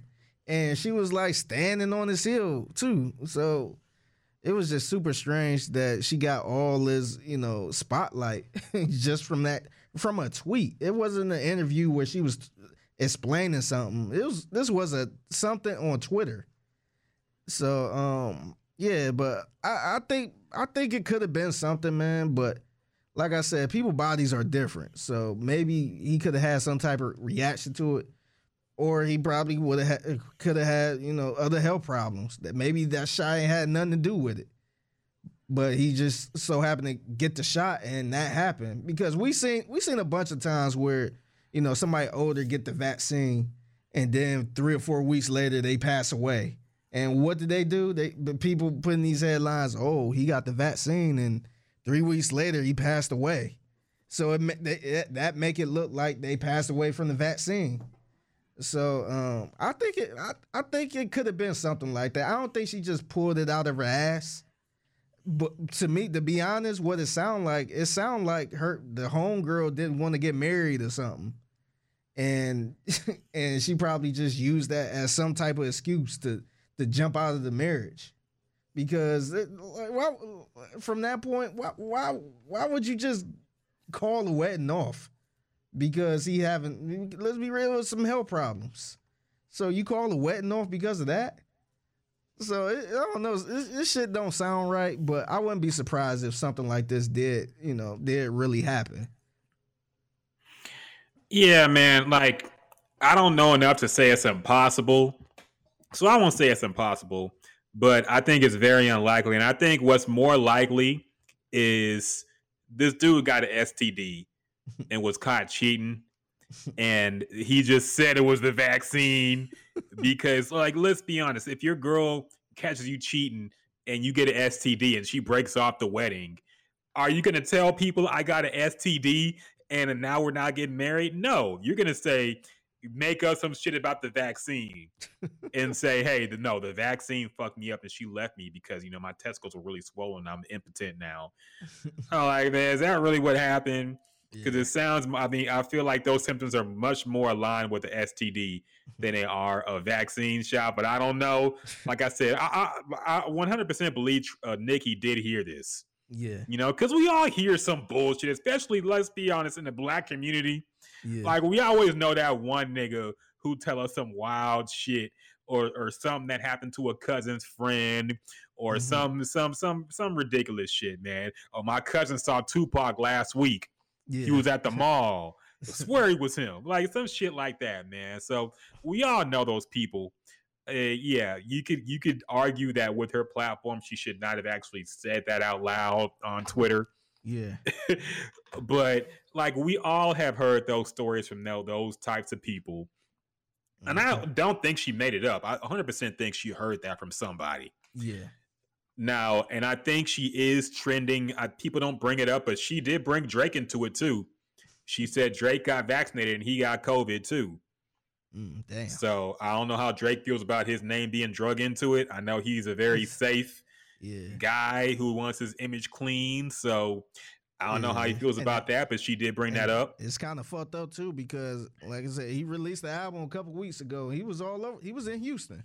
Yeah, he was everywhere. He was all over the place. So that's kind of that's a whole nother conversation because he was all over the place. So ain't no telling when he had it or what.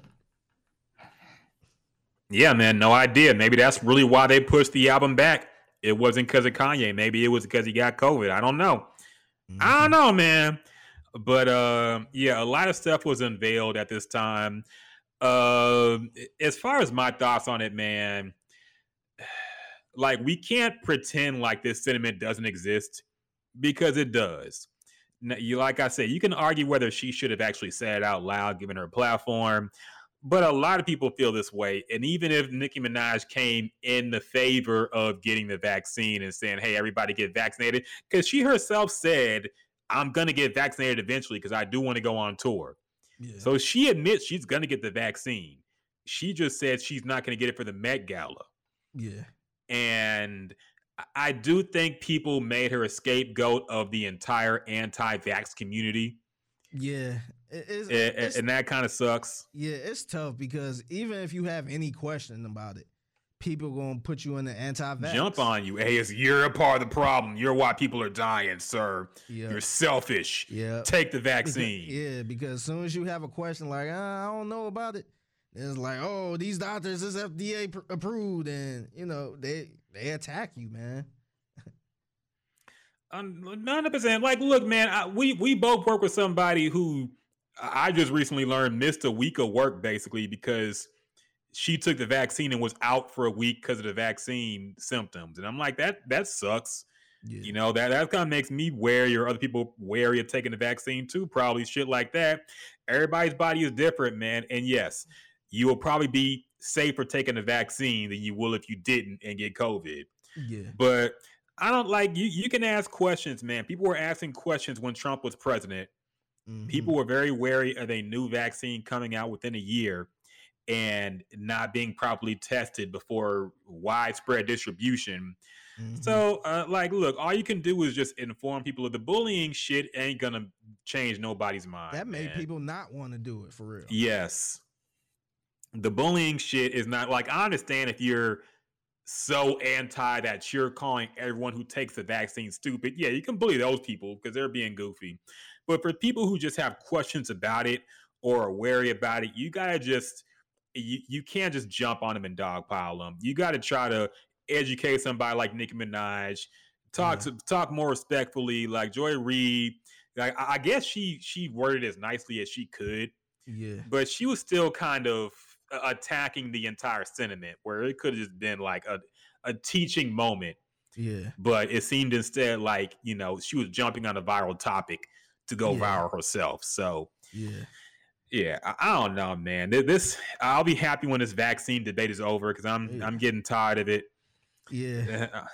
It's irritating, man, because I look at it like this. I'm vaccinated, but I don't have a problem if somebody had questions about it. When people find out I'm vaccinated, they think I'm just this pro-vax. And, you got to go get it. Look, I got it. Look, I had COVID, and I had these symptoms lasted a very long time. So I just want to be safe. I don't want to get that shit again. I don't want to go through that shit again. And, my job, I want to still work. So I just went on and got it, and, going on about my day. If you ain't got to get it, that's on you. Like that's your choice. But I just think, long story short, just be safe. If you don't want to get vaccinated, go through all the hoops, man. Wear your mask, double mask, and stay away from the big crowd. Stay 8 feet apart from people. Just do that. The shit that pissed me off with people is when they don't want to get vaxxed, they complaining about everything, but they want to go out and kick it and like it's normal. It's like, that don't even make sense. So you don't want to get vaxxed because you don't know what's in there, but you willing to raw dog the air and be around people. It's just, to me, it just don't make any sense to me. So like, I respect people, who ain't, who don't want to take it, but they're staying in the house, or they being extra safe, and they just using extra hand sanitizer and all that shit. But to me, it just looks so goofy when people making all these complaints, but they out here sharing blunts, they sharing hookah, and they act like ain't nothing going on. It's stupid to me. Yeah, man, it's silly. People gotta, I don't know. I'll just be happy when this whole thing is over. Yeah. But I don't think COVID's going anywhere anytime soon. So yeah, but as far as Nicki Minaj, it seems like she haven't been out anywhere.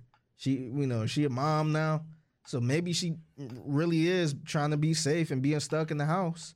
So I totally get it if she had questions, but but as far as like the media and the government and all that shit, they don't want no celebrity like that spreading these type of stories, and and it's not even true, because they doing everything they can. They try to, I guess the president trying to make it a mandate for these jobs and stuff to vaccinate you or require you to be vaccinated. So they trying their hardest to get everybody vaccinated. The last thing they need is Nicki Minaj with 30 million followers to sit there and say, hey, this vaccine, hey, y'all pray on it before y'all get it, and all this other stuff. They don't need her doing that, or anybody doing something like that. But it did also bring up an interesting debate about the people who weren't at the Met Gala, and if they weren't at the Met Gala because they weren't vaccinated. I didn't see Cardi B there. I know Cardi B just had a kid. That's probably her excuse. But I didn't see Cardi B there. Nobody's bringing that up. I mean, I think Offset said in the past on the Breakfast Club he wasn't vaccinated, and he has some pretty strong anti-vax opinions. Yeah. I wonder if Cardi does too, man. Like, she ain't the only entertainer who ain't getting vaccinated. 100%, yeah.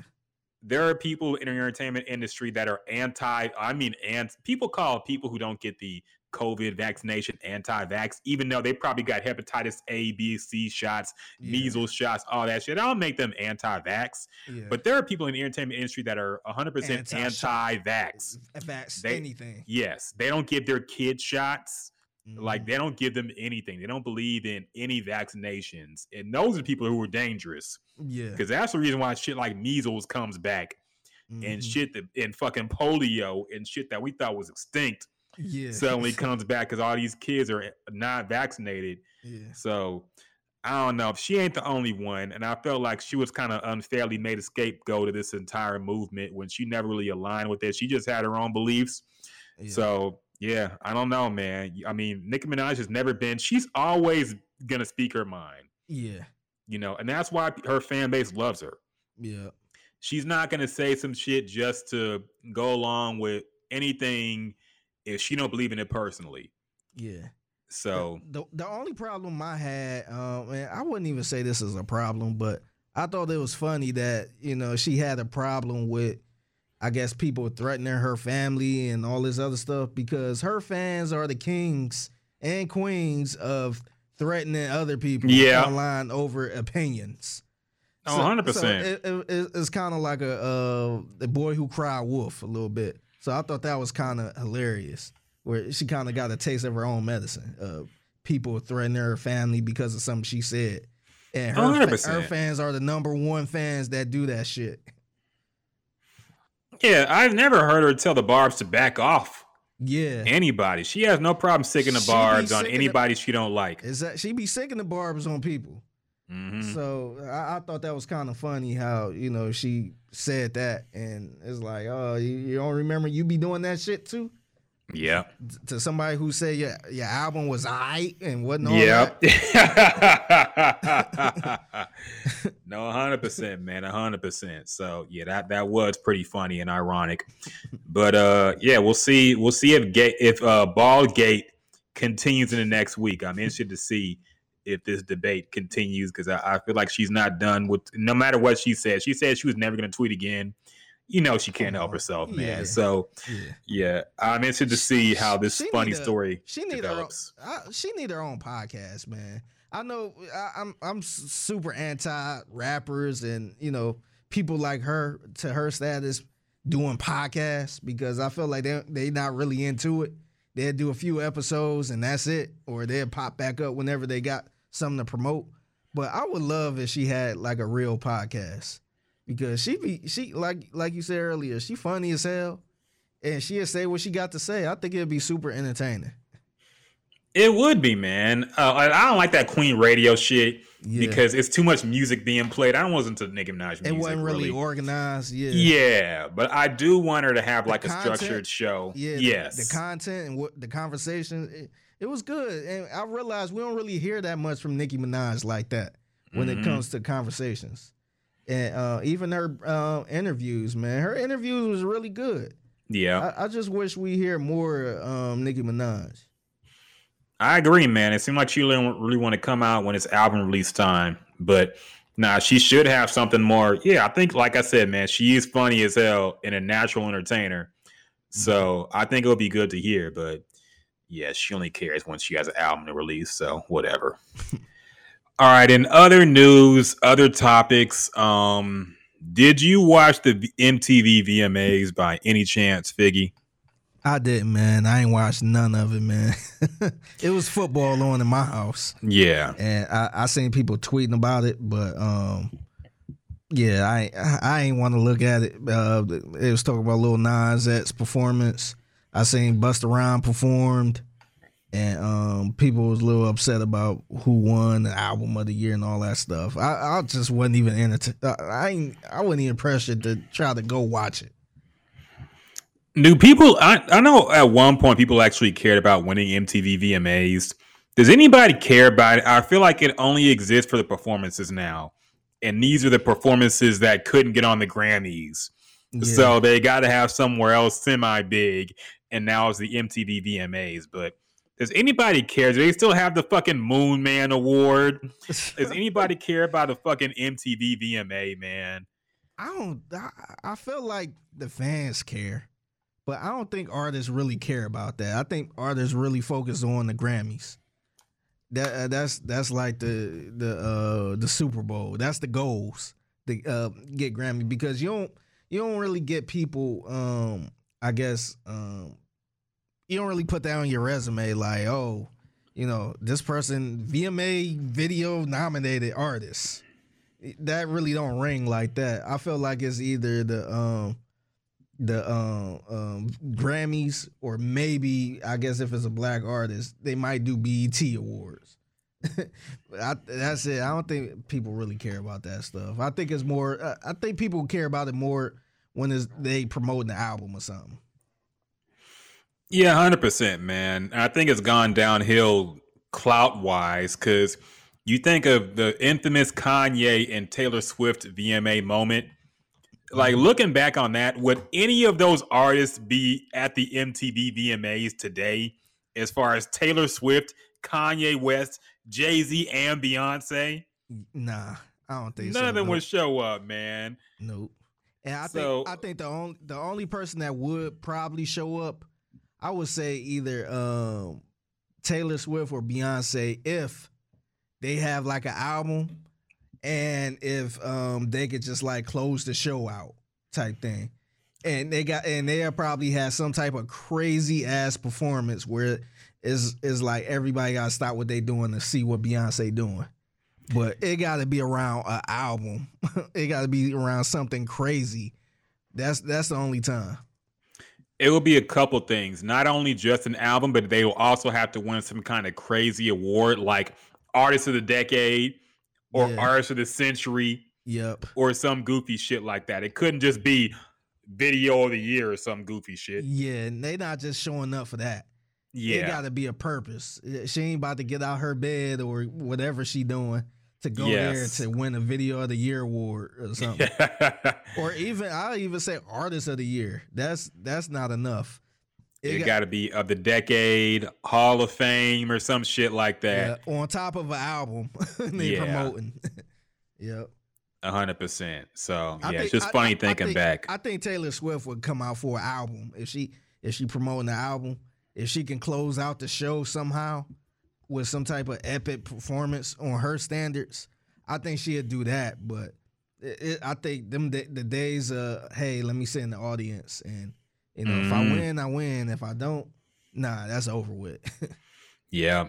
Remember what I don't even know if the MTV VMAs has a host anymore. I remember they had Chris Rock, which was hilarious. Yeah. Back in the day. Man, it used to be a lit thing to watch. I don't know what the fuck happened, man. I guess the decline in MTV period. It's funny that this thing even exists considering they're not a music station anymore. So they did have a host for this one. Who was it? Doja Cat. Oh, really? Yeah. Okay. Yeah. I did see a couple tweets saying she was funny, but I that still didn't pull me in. Like, oh, let me turn away from this game and let me see what she talking about. So maybe I had to watch a couple clips to see what she was talking about. But yeah, she was the host. That's intriguing, man. And Doja Cat is funny. So now that's actually kind of a cool move. Like I'm down with that. At least it wasn't some kind of fucking reality TV show bullshit ass character. And now that I think about it, this is kind of different because what was the last artist that actually hosted something like this? Active artist. Because she's still active, man. She's like super active. So what was the artist that actually did something like this? I can't think of anybody, man. It's kind of like when Saturday Night Live had Eddie Murphy host when he was still on the cast.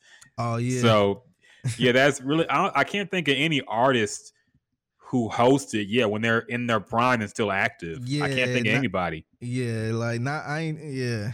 Yeah, I don't know, man. But I'm sure this podcast going in and we gonna think of somebody. But off the top of my head, I can't think of anybody, man. If it was anybody, it'd probably be Slim, like a Slim picking. Some people who did this because usually they shoot for the comedians or the actor or actresses to do to host something like this. This is actually cool, man. I actually like this, man, because I don't know another artist I would get up there to host something like this or who would even do something like this. So this is dope. No, that's intriguing, man. Actually, I'm not gonna say I'm mad that I missed it because I still don't give a shit. Yeah. But if I was flipping through and saw Doja Cat hosting, I might stick it on for a few minutes until I saw something annoying. Then I change the channel. Yeah, I wish they promoted this a little more because maybe I feel like they did, but we just don't watch cable like that. No, but they ain't really promote who was hosting it though. Yeah, that's true. Yeah, if they would have did that, I probably would have stopped by to check it out or something. But yeah, dang, okay. Yeah, that's pretty interesting, man. I didn't know that. So hey, I'm glad she did a good job, reportedly. So that's all I gotta say about the MTV VMAs. I don't think any of us really cared about that bullshit. Yeah. How you feel about Justin Bieber winning? I think he won Album of the Year over Meg, over Doja Cat, over want to say Taylor Swift. I will say, number one, that's probably the only way you're gonna get him to come out there.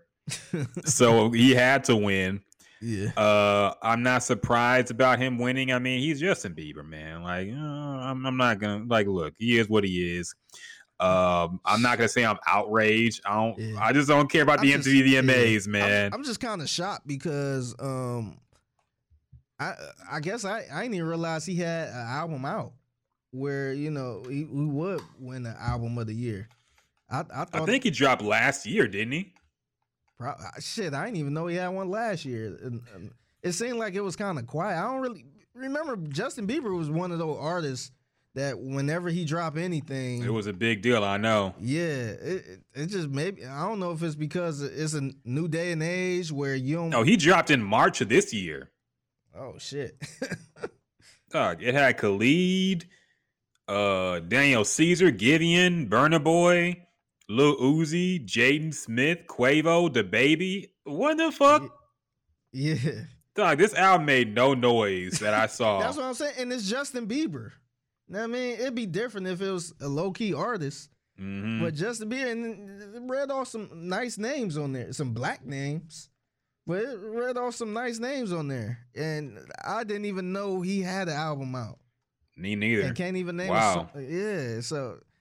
I thought that was a little strange that that somebody like a Doja Cat didn't get it, or at least a Meg didn't get it. It seemed like she getting everything, but it was kind of weird that I didn't even know Justin Bieber had an album out, and I'm like, damn.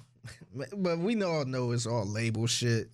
Yeah. And a lot of, probably money involved and relationships and all that shit. So, wow, he put Martin Luther King speeches. I heard about that. What the fuck? How did this not get roasted on social media, man? We got it. All right, what is Joseph? Maybe that's why he won, because this is the Black Lives Matter Justin Bieber album. Wow. We gotta grade it, man. What, the album? Wait, hold on. I say to you this morning that if you have never so this is an MLK interlude on this album. So dear and so precious to you fuck? that you will die for it, then you aren't fit to live. Now, who listens to Justin Bieber 38 years old as I happen to be. and is really feeling like it? man. Some great opportunity stands before you and calls upon you to stand up for some great popularity. I'm just skimming through it. I'm sure it's just the entire speech for the entire interlude. I'm sure there's no music interrupting it. That's strange. That feels a little very much pandering. Yeah. And I also have to bring up, I'm amazed that Justin Bieber isn't repeatedly canceled for that video that happened years ago when he was singing that nigger. Yes. Dog, that shit was so ridiculous. And it wasn't even like, to me, that was worse than the Eminem tape. Yeah, 100%. He was on video doing this shit, man. And he got a pass for that. Chris Brown, beating a woman is much worse. I won't even go there. But in this climate, I'm very much shocked that Justin Bieber could just skate by after that video leaked, man. Yeah, that's why he probably doing all this Martin Luther King I'm sure shit. he's gone above and church. beyond. Yeah. Yes. So this is Justin Bieber featuring Daniel Caesar and Giveon. Okay. This is culture vulture-y, man. Yes. I don't like it. Yeah, man. I don't like the black scent he got working right now. Yeah. I don't like it. No, this to me, this screams what Justin Timberlake was doing. Mm-hmm. How Justin Timberlake, he did the Man in the Woods shit, And, he just got totally away from what, the Timberland and the Pharrell production. And now it's like, hey, let me get Meek Mill on this song. And this is what this is, man. I think he's trying to, this is, of course. The MLK skits and, this is, I don't like this at all, man. And I don't give a damn how good it sound. Just knowing it's Justin Bieber and this, the harmonizing the N-word in the video. Nah, man. I don't like this. Yeah, man, me neither, man. I've never, I'm not going to lie and say that Justin Bieber has not made good music. He's made good music, but, I will say this on my side of social media, that album made no noise. Yeah. I didn't even know it came out. I wonder, I don't see his fan base active on Twitter anymore at all. Believers. I guess they all grew up and are tired of him. The believers. The believers, yeah, man. So yeah, the Biebs, the Barbs and the Biebs. I don't see them no more, man. So yeah. Look, y'all got a bonus album review. I think we'll both say that shit was Pigpen status. Yeah, even the concept was Pigpen status. I don't need to hear the whole album. That one clip in the Martin Luther King interlude was enough. Kendrick never even put Martin Luther King in the album that you probably could have put Martin Luther King skit in there. That's overly pandering, man. That's ridiculous. And, I'm gonna go on a little rant a little bit. I'm tired of white people pointing out Martin Luther King every time, man. Yep. Like that's the only every time somebody do something low key racist, white people want to bring up Martin Luther King. Martin Luther King wouldn't do this, or Martin Luther King. He want us to live together in harmony. Why the fuck he get killed then? Mm-hmm. Why the fuck he was so hated then? But now it's like, oh, we need to march like Martin Luther King. Yo, I was mad when he was marching. Yep. So yeah, that's like the I guess the starter kit for, hey, I'm not really racist, guys. Let me Martin Luther King got one of my favorite speeches, or let me put Martin Luther King skit in my album, and they definitely made him like softer in his views, softer to go along with this. Turn the other cheek. Exactly. Yeah. Shit like Martin Luther King was putting his life on the line, man. He was more radical than what people thought. And I didn't like the whole the school teaching of him as just somebody who wanted white and black people to live together. Like, nah, he was more hardcore than that, man. And I think they gentrified Martin Luther King, if that makes any sense. They fucking made him appear softer so he can just be the ideal activist. Martin Luther King said, turn the other cheek. Martin Luther King said, do not peaceful protests only. He was still getting thrown in jail for peacefully protesting, man. Yeah. They were still beating his ass and killing people for peacefully protesting. So don't use him as a fucking example. Whatever. Point being, yeah, that shit. I'm surprised it didn't get more flack on social media. I didn't see it. Probably nobody heard it. Yeah, probably not. I'm sure it did numbers. I'm sure he still has a fan base, but I had no idea he dropped the album, man. No clue. Interesting. Well, apparently it's album of the year according to Justin Bieber up to MTV. So whatever. I wonder how much did he sell, man? But I can't find the sales. I was looking at the Wikipedia.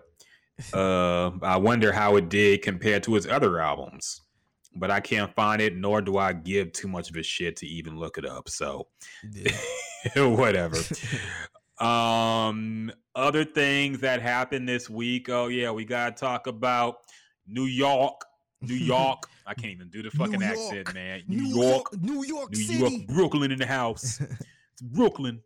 There was another versus. New York City. We built for this shit. The Mecca of hip hop. We built this shit. We started this shit. This is real hip hop. None of that other bullshit. No snapping and clapping over here. New York City, New Jersey. That's what you call real motherfucking bars, nigga. That's my favorite Funk Flex. No, 100%. Over the Mobb Deep instrumental too. That shit was too funny, man. That's called motherfucking bars, nigga. You don't know nothing about that. Now this nigga got all type of Lil Uzi and all type of people. Of course. You can tell he's so uncomfortable with how shit is going now, man. Oh, definitely. Yeah, like he just sitting there like, all right, maybe he spending some whack ass shit. And he got to sit there and be like, yeah. I feel so bad for him. He don't want to retire, so you know who he looked like? He looked like Don Cornelius towards the end. Oh yeah. when the 90s hit. Yep.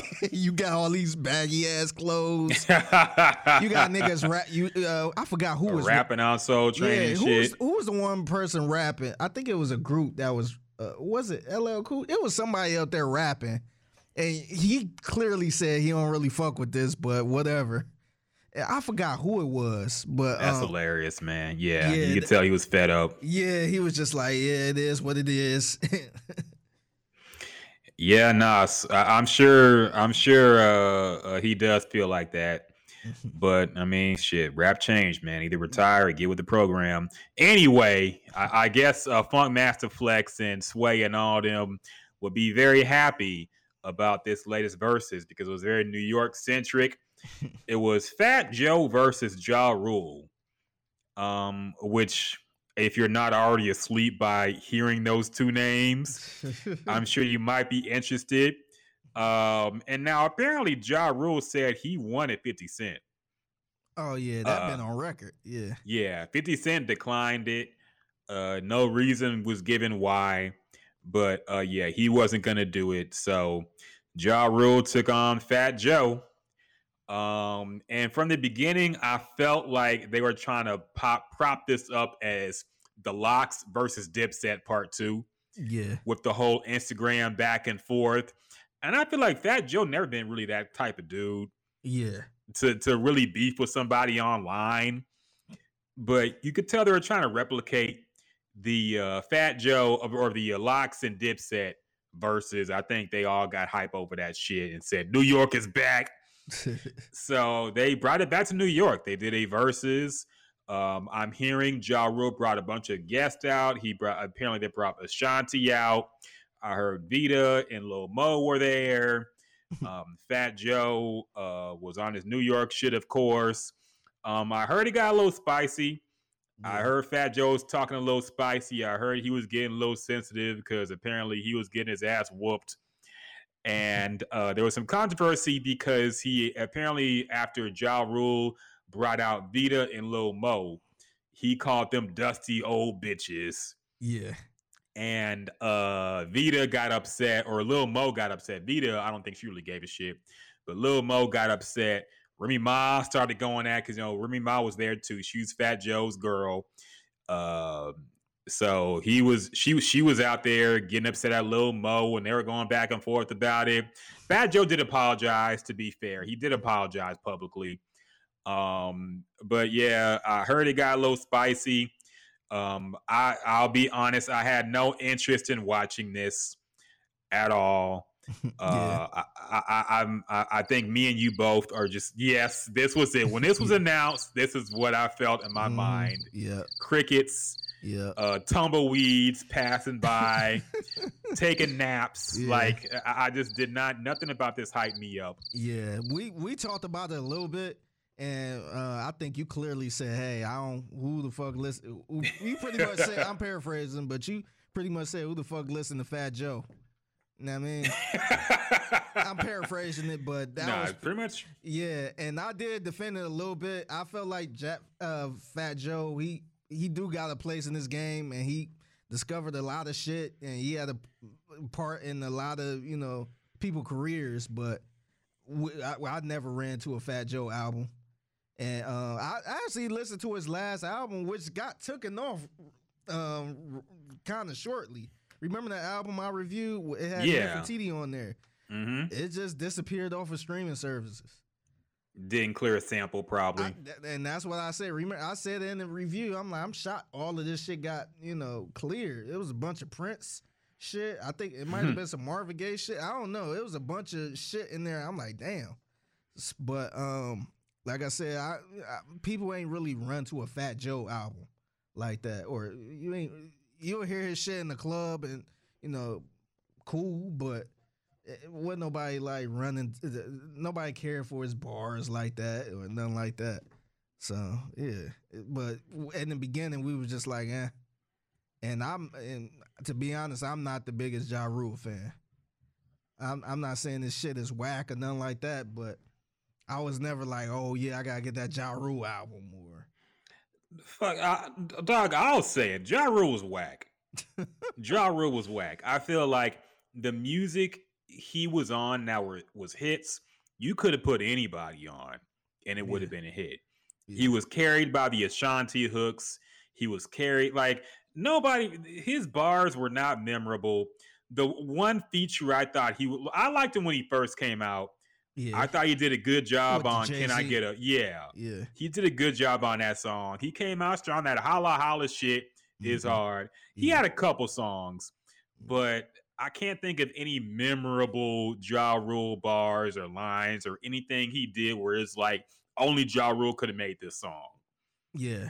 I felt like you could have replaced him with almost a Fabulous or anybody else, and those songs would have still been hits. Yeah. So point be to, I ain't really care for this verses at all, man. Because it'd be one thing if it was one person I cared for. It's like, all right, I'm in. Let me see this person. But I never cared for his music at all, man. and for some reason, people were just like, oh yeah, he had hits, man. Like, sure, but Nelly had hits too. Mm-hmm. I mean, I kind of put him in that category, but not to be disrespectful, saying he was really a Nelly, because he did have some good verses with with the big dogs. He had songs with Jay-Z and DMX, and I felt like he kind of held his own on there. But outside of that, man, I don't want to hear I never cared for the songs with Ashanti. I never cared for the J-Lo songs and stuff like that. I never cared, man. No, the most memorable thing about his career was the beef with 50 Cent. Yeah. All right, let's be real, man. And everything else is just, I was never even when he was big, I was never a Ja Rule fan, to be honest. I think him trying to sing on these songs was fucking awful with that gravelly ass voice, man. He sounded terrible. And I just didn't like him, period. And as far as his verses, I'm not really upset that it happened, but I feel like it happened too close to the last New York-centric verses. I feel like they should have diversified it a little bit more, man. It should not have been the follow-up to the Lox and Dipset. Yeah. They have momentum, man. That was a good verses that propped up the Lox. Mm-hmm. It very Dipset, but it propped up the Lox and got them a good run. Yeah. And that was probably the one person that really benefited from this verses, because other people benefit as far as like their sales boosting up, but this verses for the Lox got them on the Kanye album. Mm-hmm. It got them more interviews and stuff like that, so that helped them a lot. It did, man, and it was a good moment for New York. When Jadakiss is talking about that speech, talking about I'm still outside and Welcome to New York These comes niggas on. in Orlando. Yeah, that was a great New York moment. I'm not even a New York type nigga like that. And to me, that was more of a hip hop moment, man. Yeah, because they took it back to the roots. The way they was on stage and all that shit. So I wouldn't even say that was just a New York moment. That was a hip hop moment. Everybody, people in Houston was saying like, yeah, that's what I used to listen to. And so that was a moment for hip hop overall. It 100% was, man. But they were not going to replicate this with Ja Rule and Fat Joe. No matter what they wanted it to be, it was just not. And it was just a bad follow-up. I feel like they should have mixed it up. We should have had something maybe down south first, mix it up a little bit, then take it back to New York. Yeah. But I feel like this is too much New York shit in too short of a time, man. We don't need all that. Yeah. It was bad timing. I'm New York out, man. Same here. I ain't gonna lie, especially the way they is propping it up. Like, if it's gonna be New York, I feel like it needed to be more of an underground one, a low key one, if anything. Yeah, but not right after the Dipset one. Like I would like to see something like a Nori versus, somebody like somebody in that category a little bit, where it's kind of like it's not for everybody, but it's for the real, Nori fans or something like that. People that really like that type of shit. But it's just the Ja Rule and Fat Joe, it didn't move me at all, man. I felt the same, man. I felt completely the same. I just did not care about it. Hopefully the next one, I don't know if they've announced the next one yet, but hopefully it's something better. Let's not do New York again. Please mix it up. Yeah. And the other part that kind of bothered me too when I was tuning in was you could tell they trying to stick to the shit talking, man. So you had Fat Joe and Ja Rule pretty much arguing the whole time. Like, nigga, that shit, like I feel like they trying to coach them up to go against each other like that. Mm-hmm. So it ain't even no, hey man, that was my shit, man. But check this out. It wasn't even like that. They really trying to do what the Lox was doing, and like kind of go back and forth like that. So I felt like they're like, hey, go at each other, talk shit, kind of build it up like it's a fight. And some people don't need to do that because they was kind of in the same circle a little bit. So it don't even make sense for them to be talking shit. They was on the song. They was on same songs with each other. So to me, it's just too much, man. They trying to do what Bow Wow Soulja Boy was doing, just go back and forth and talk shit and build it up, and then the Lox and Dipset, they talk shit on stage, build it up more. I'm kind of tired of that. I think it's cool when two people that was kind of associated with each other, if they just go back and forth and put on some good shows.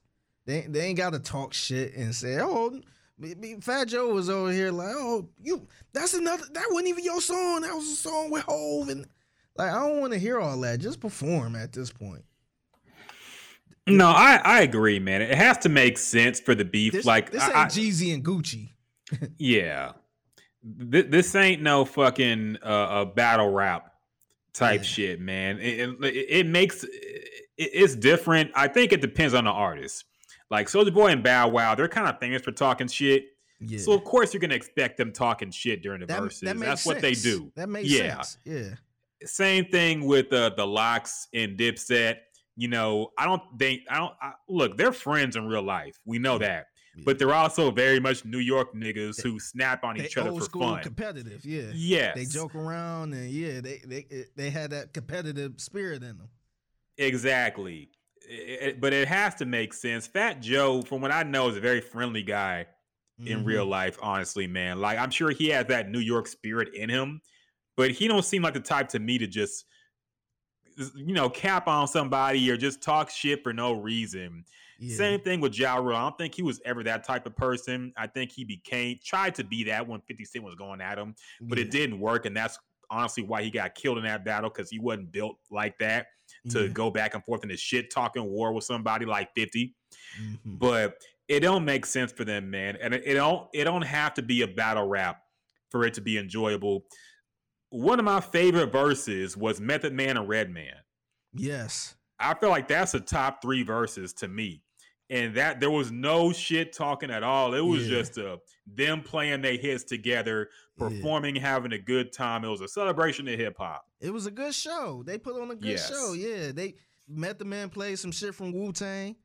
Redman played some early shit before Wu-Tang, and it was just a dope show, man.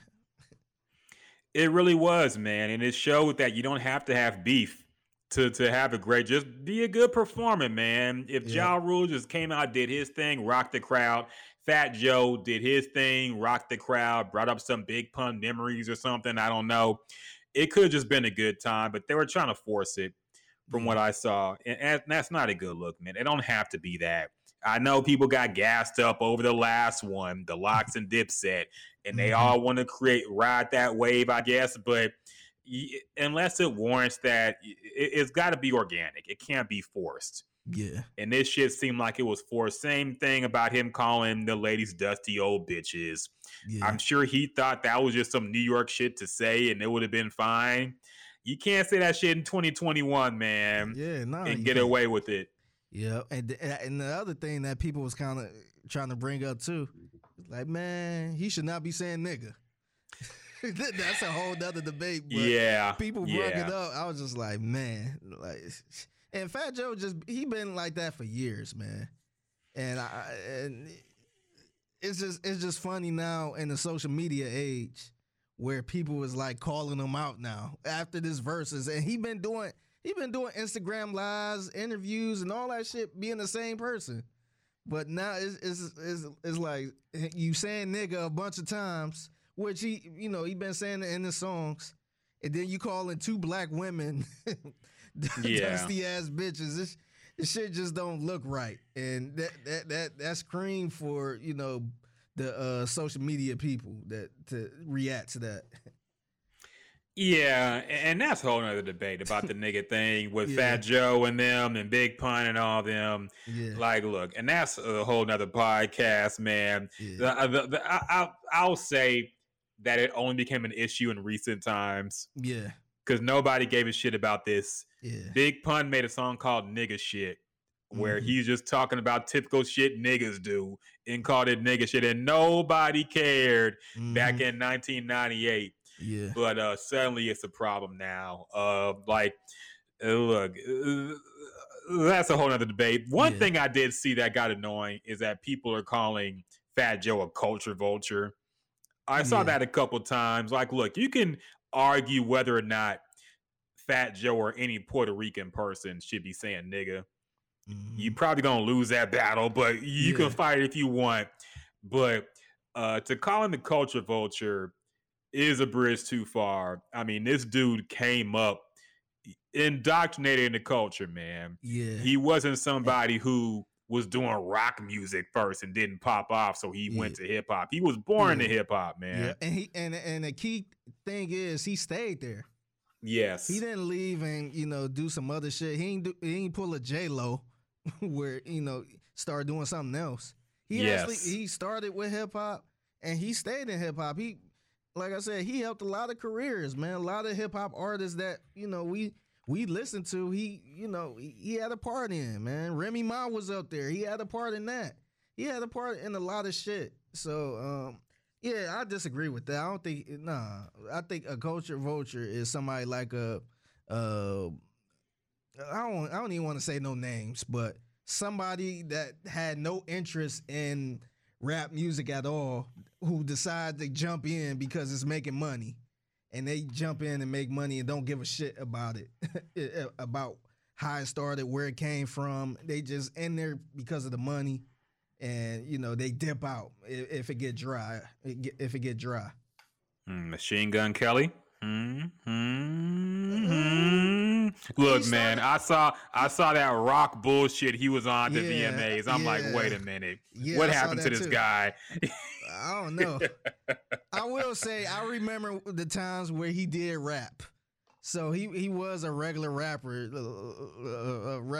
like us at one point. So it'd be one thing if he was doing rock music then.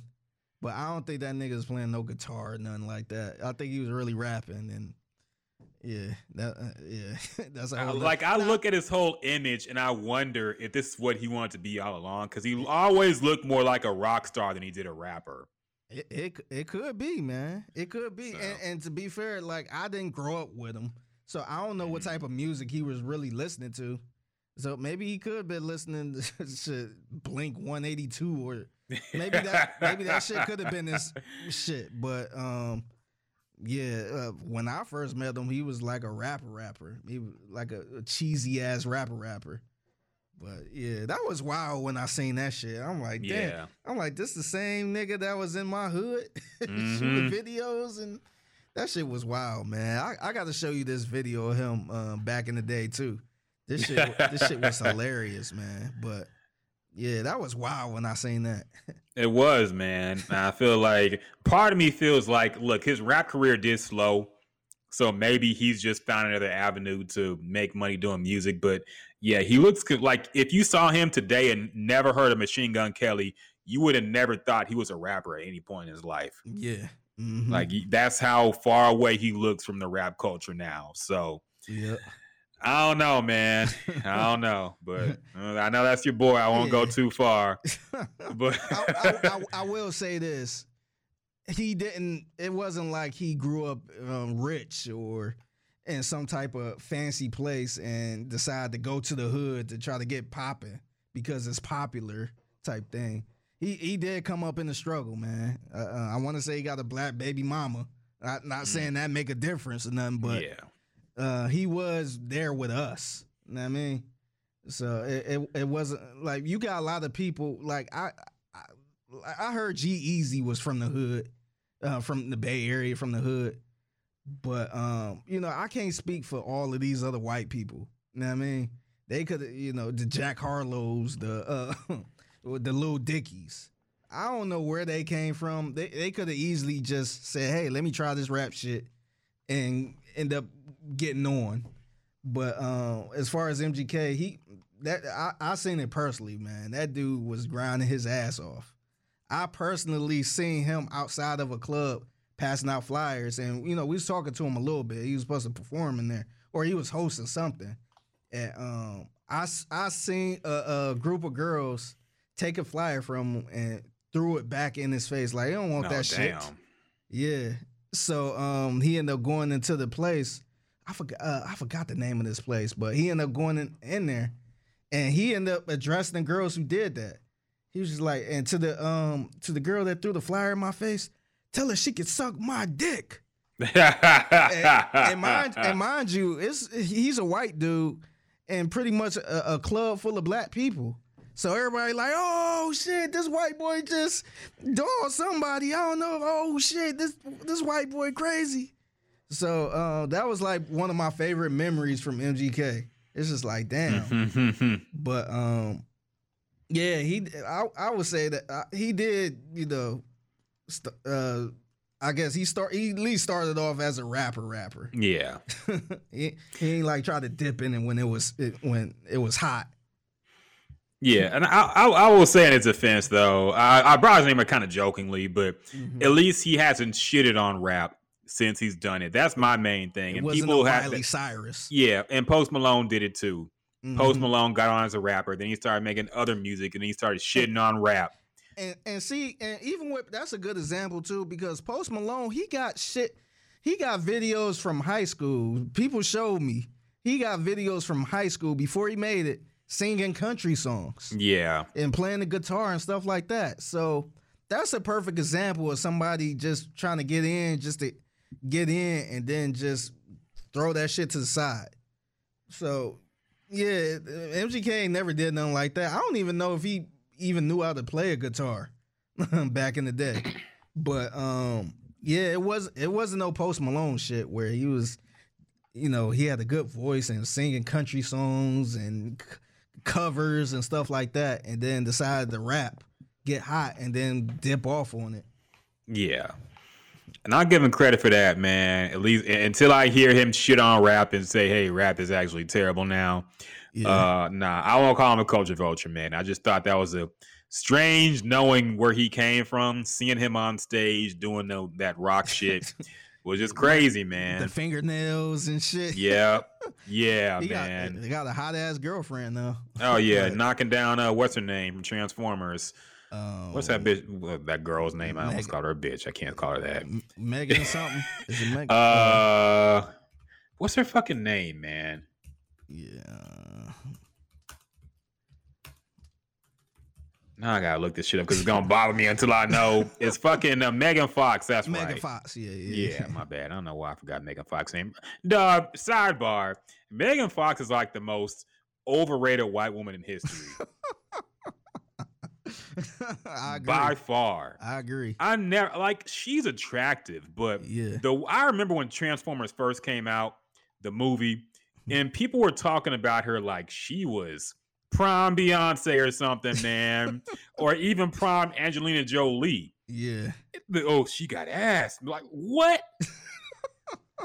Dog, she is not. I mean, she's attractive, yes, but people were talking about like she's the finest actress in Hollywood, and I wouldn't even put her in the top 10, dog. Like she was cute, but people were hyping her up like no other. Like y'all take a break. Yeah, she's not that. I mean, she's like I said, she's attractive. She has sex appeal. Yeah, but nah. Yeah, that's Like I think she looked good, but it's not like holy shit. Oh my God, stop what you doing. Yes. Look what she wearing. Oh my goodness. It was never like that for me. People would always bring like she would be the go-to actress. Like, would you take $500,000 or a night with Megan Fox? Like Megan Fox, you do better than that, please. Rihanna, maybe I would consider. Yeah. Megan Fox, come on, man. Yeah. But anyway, I know. Sidebar, I digress. Keeping on track with the versus talk, though. There was some teasing, some back and forth jabbing, because Jermaine Dupri, I can actually pull up the exact tweet real quick. I should have done this earlier. But Jermaine Dupri has something to say about the versus format. You pull him up real quick. He posted something.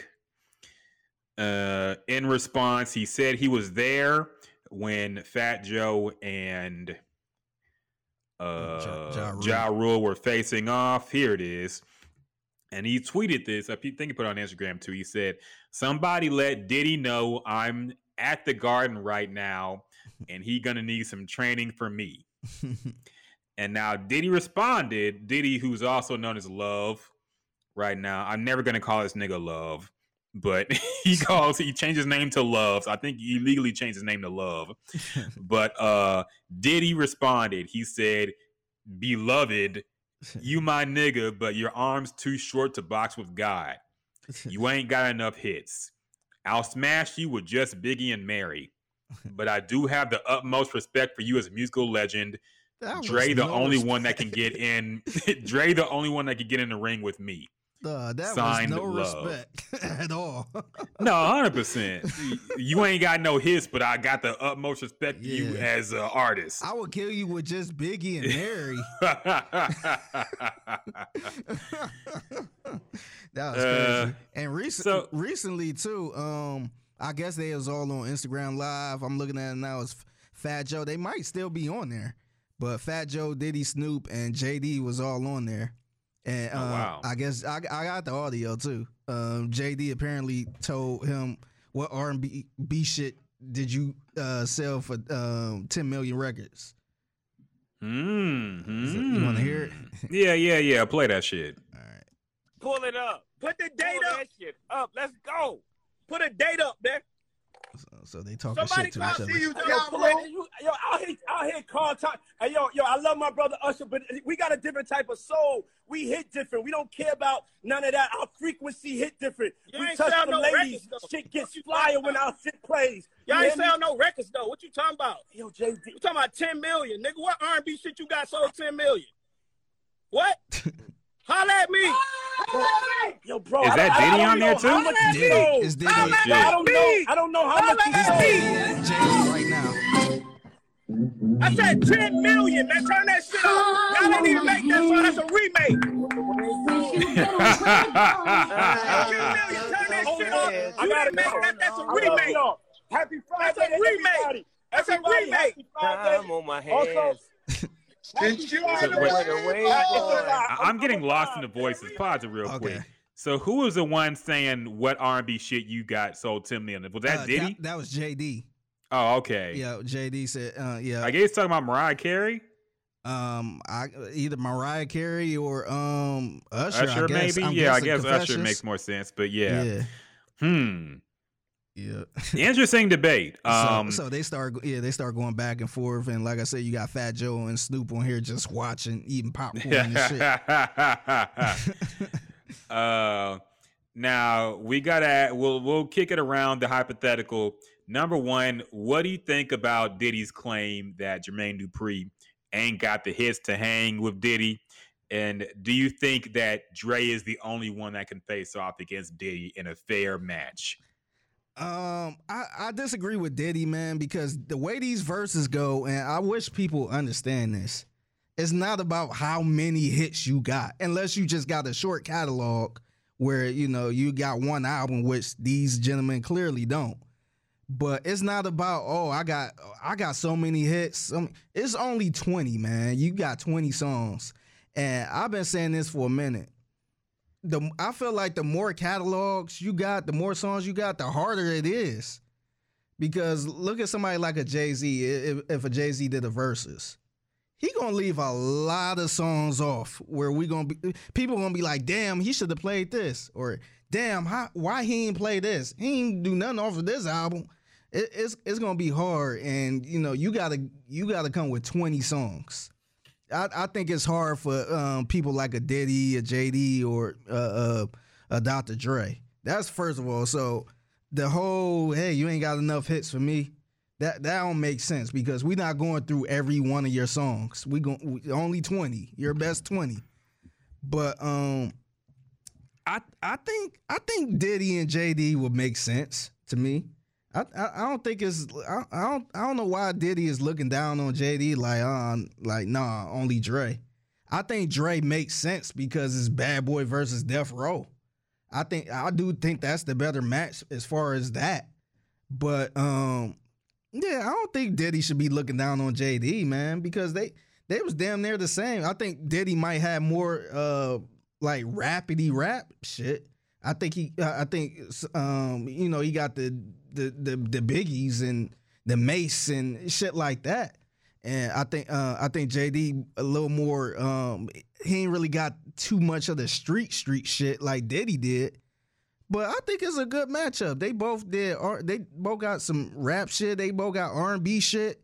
I think it's a good matchup. I don't know why Diddy act like he all offended because JD called him out. I think that's an okay matchup. I think that's something people can watch. I think he could go back and forth with that. Maybe JD might not win, but I think it's a good matchup. I don't think it's crazy.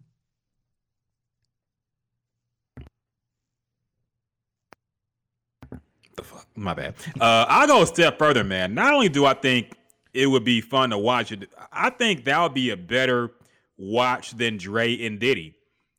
Mm-hmm. Honestly, man, because JD and Diddy are both performers. They both know how to put on a show. Dre is not a performer like that. Yeah, he has the hits, but Dre don't never come out of his mansion for nothing, man. Like, last time we seen him was the NWA movie Rollout, I think. Yeah. Other than that, he don't come outside for nothing, man. He's not a performer. He don't even want to drop another album officially. He don't want to follow up the Chronic 2001. So he don't come outside for nothing. And Diddy and JD are still active doing their thing. Yeah. I think that'll be a much better watch. It won't do the numbers of a Dre and Diddy probably, but yeah, it'll be much better to watch them. And you're right that Diddy was he was underplaying and underselling JD's catalog. JD can definitely hang with Diddy. And I got to bring this up too, man. We've got to stop perpetuating this lie that Diddy was actually producing all this shit. Yeah. Like, let's keep it 100, man. JD is a real producer. Diddy was just in there pressing buttons and added one little thing and said, hey, I'm a co-producer on this too. It was a hit man producing that shit. I think we can say Diddy is more responsible for how the song happened. Yeah. So he probably got the right producer, the right artist, and said, hey, I need something like this. And exactly. Sing it like this. I guess if you want to call that a producer, cool. But yeah, he wasn't chopping up the samples. Yeah, he wasn't actually laying the drum patterns and shit. He probably ain't do that shit since 91 if he was doing it. Yeah. So yeah, I agree with that. And then the other thing that I guess people don't really think about too. Yeah, they've got a lot of songs with Mariah Carey, a lot of songs from Mary J. and all this other stuff. The way the verses works now is Ashley performing it. Yeah. So are they going to perform these songs, or are they just going to stand there and play a Mary song or Usher song? So, you know, it get tricky with producers like this. Because with you know, when you looking at somebody like Bow Wow and Soulja Boy, these are their songs. So they actually rapping these songs. But JD and Diddy, they gonna play a song that they wouldn't feature on, but they produced it. So are they performing that song, or they just gonna play that song and just let it rock? You know what I mean?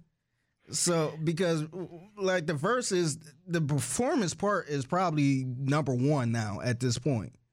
So I think with these two, it would have worked good during the Instagram days where, you know, you were just sitting at the computer and you just play the song and like, yeah, I did this, or somebody else play a song, yeah, I did this, and them not being featured on it.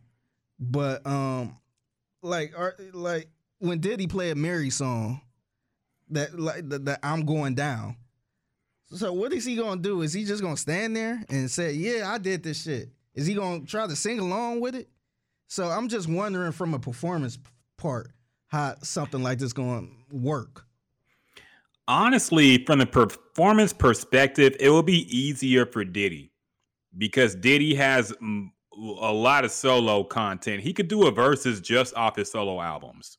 Yeah, but you know he ain't gonna just play the solo. Yeah, of course shit, not. Yeah, he's gonna do the Biggie shit. He's gonna do remixes. Yeah. But I think he could do several verses. Let's be honest. If we're including all of Bad Boy, but he could do several verses. He could do an all R&B verses. He could do an all hip hop verses. But remember, he could do a lot. It's 20 songs though. He got to fit all this shit into 20 songs.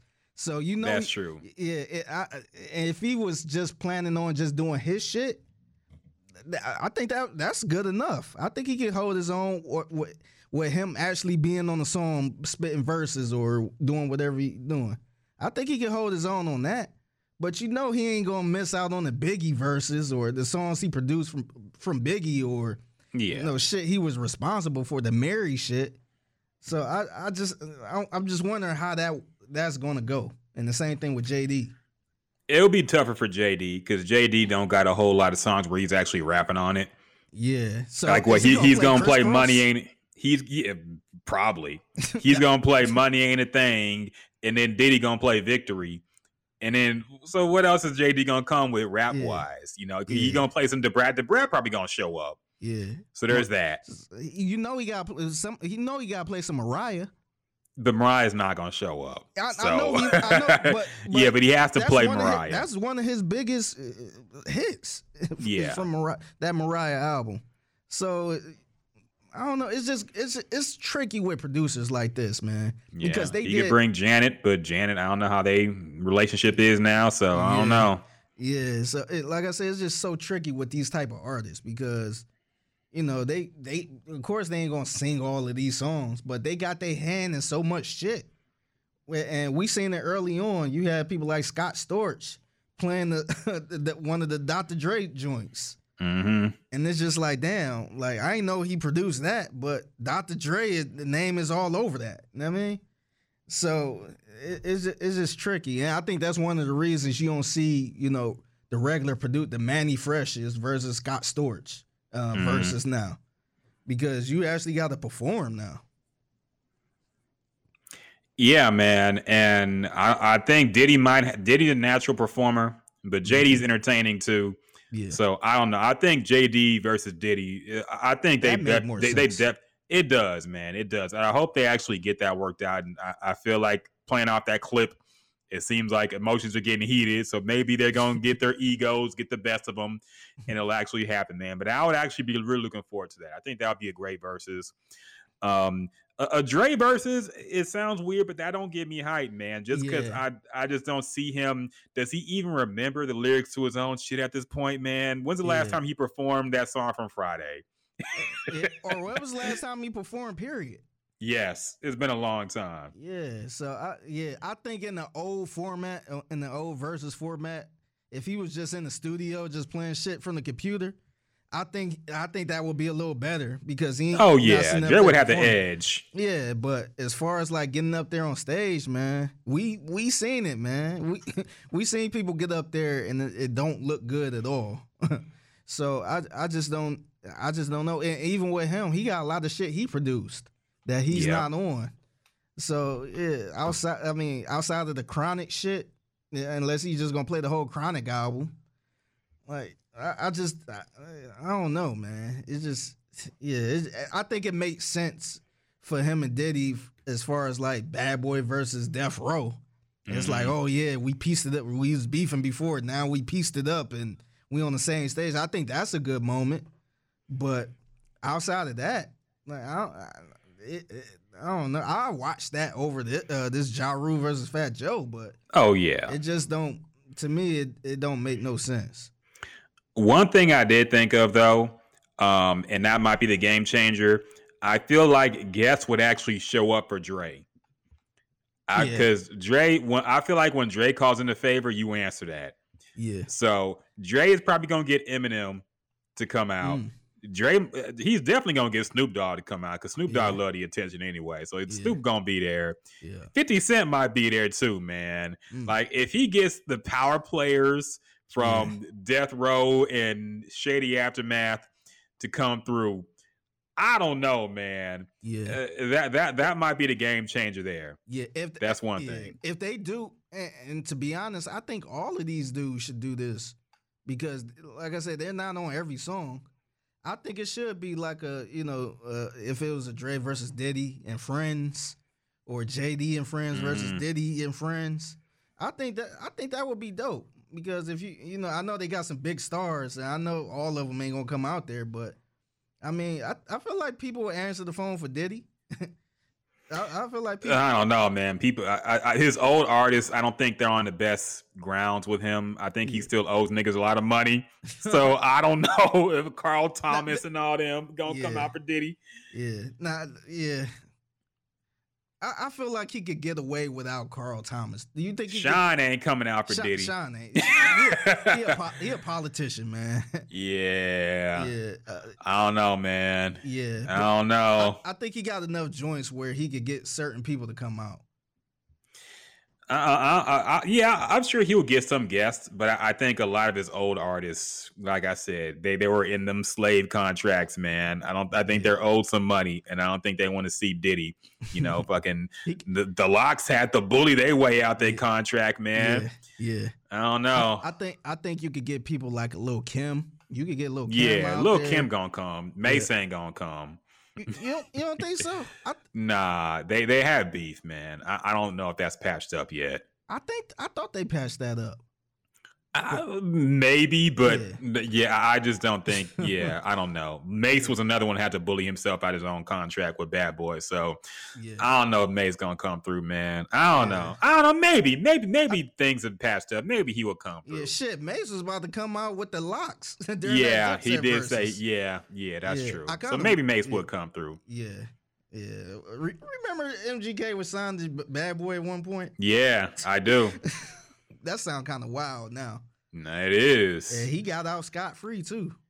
He ain't stuck over there, so. Yeah, after allegedly getting blackballed from Eminem.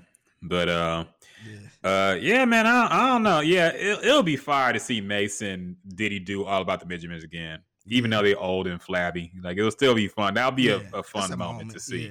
Yeah. Mm-hmm. So not All About the Benjamins. I meant More Money, More Problems. Yeah, or Can't Nobody Hold Me Down. Yeah, that'll be fire. So we'll see, man. Hopefully these big names getting invested in the verses will mean we'll get a better matchup in the future. We can't be doing Ja Rules and Fat Joes anymore, man. We got to move up and up. Yeah. Hopefully the format changes. Everybody wants to do it, man. Kanye said he wanted Drake. We talked about the last podcast. Kanye said he wanted Drake in the verses. Yeah. And Drake didn't reply or respond or had his own reasons for not doing it, but he ain't gonna do the big names want to do it, man. I don't know. Yeah. That would be fun. I think Kanye would be bad at this verses, man. He won't pick the right songs. I don't know, man. He's gonna be a little too cocky. He gonna play a lot of shit off of Yeezus and. Nah. He wouldn't even do that at his concert, man. It's a lot of shit he left off at his own concert. But his concerts are usually revolving around his newer music. But I feel like if he was doing a best of, like, he knows what's of his catalog is fire and what's gonna. You banking on that? I don't think he's gonna pick a lot of Yeezus songs for his verses, man. Especially if he's going against a Drake. He knows what he has to bring to the table to battle Drake. Anything before 2013. I don't trust Kanye enough to bank on that, man. I feel like he'd fuck around and play some shit off of Life of Pablo.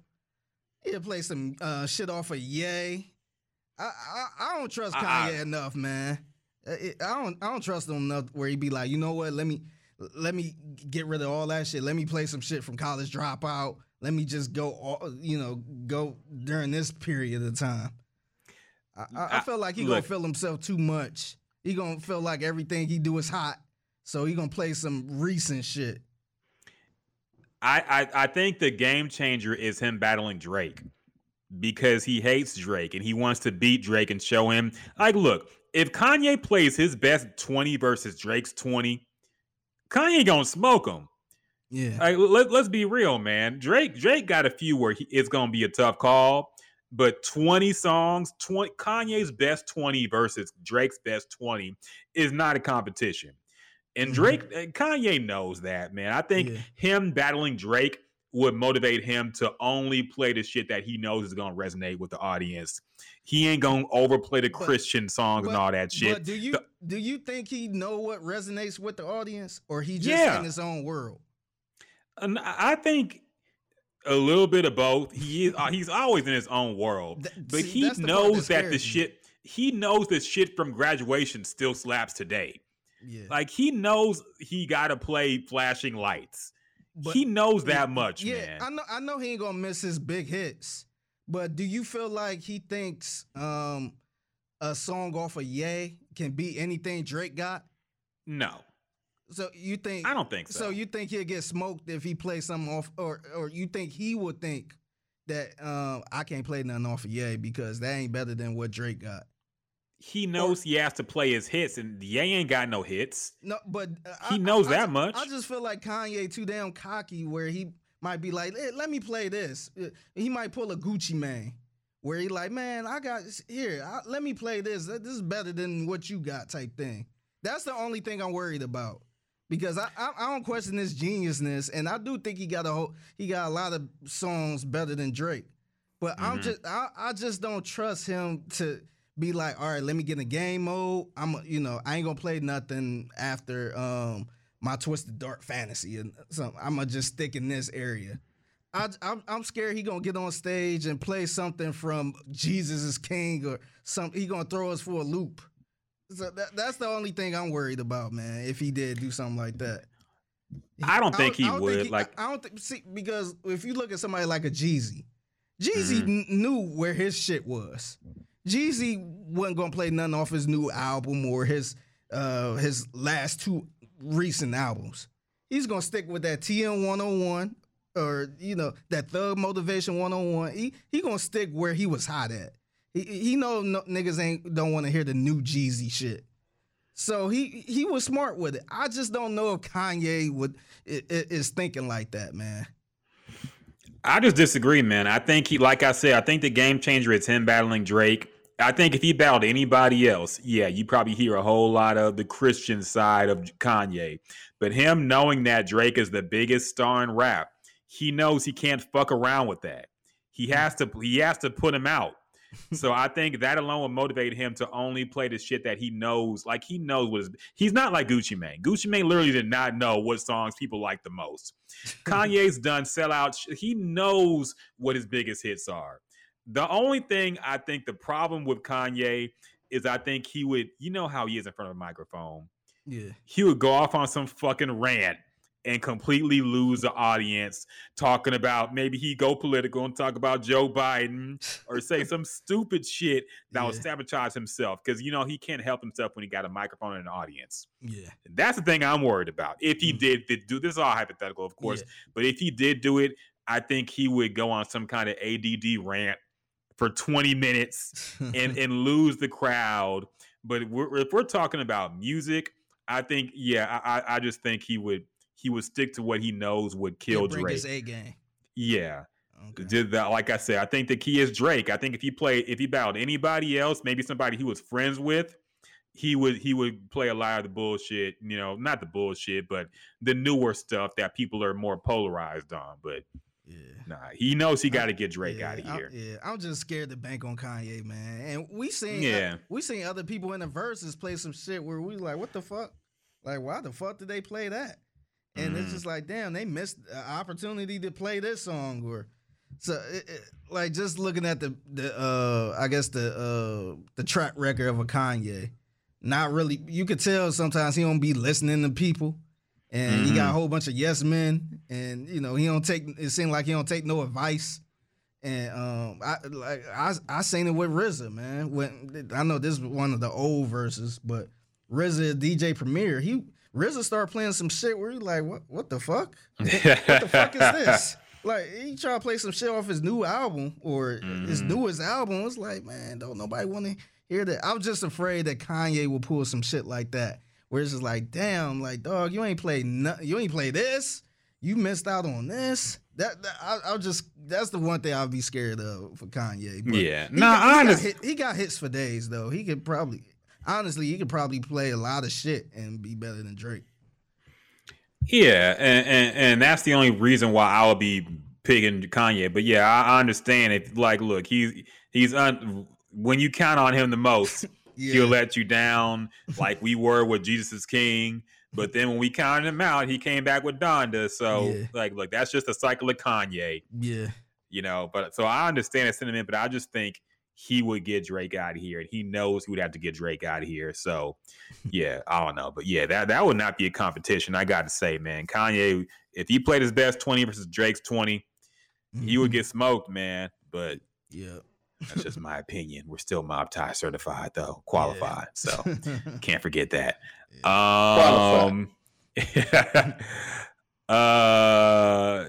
Does that about wrap it up this week, man? Is there anything else you want to? Oh yeah, quick review.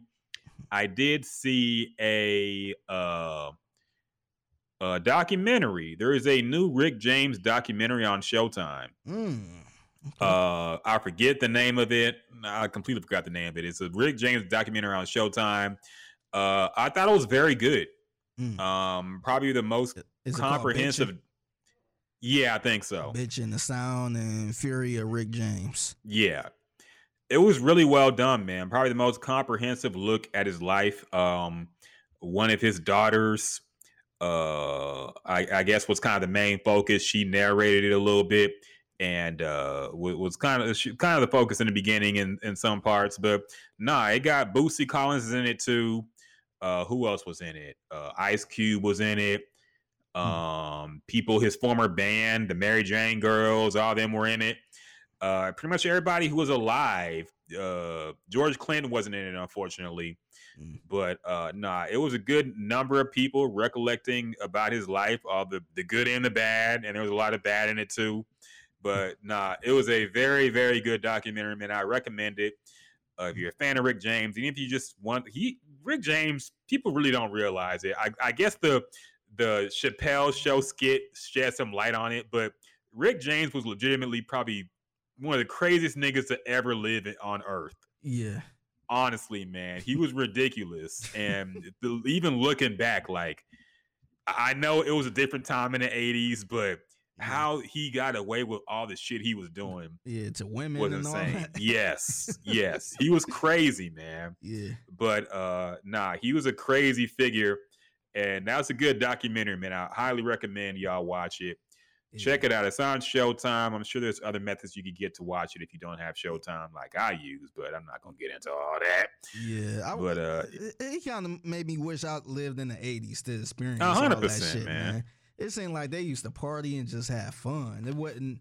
Of course, it was bullshit going on, but yeah, it seemed like it was more friendly back then. It wasn't closed off. It's like, hey, you like to party? Let's party, and you don't even got to know that person.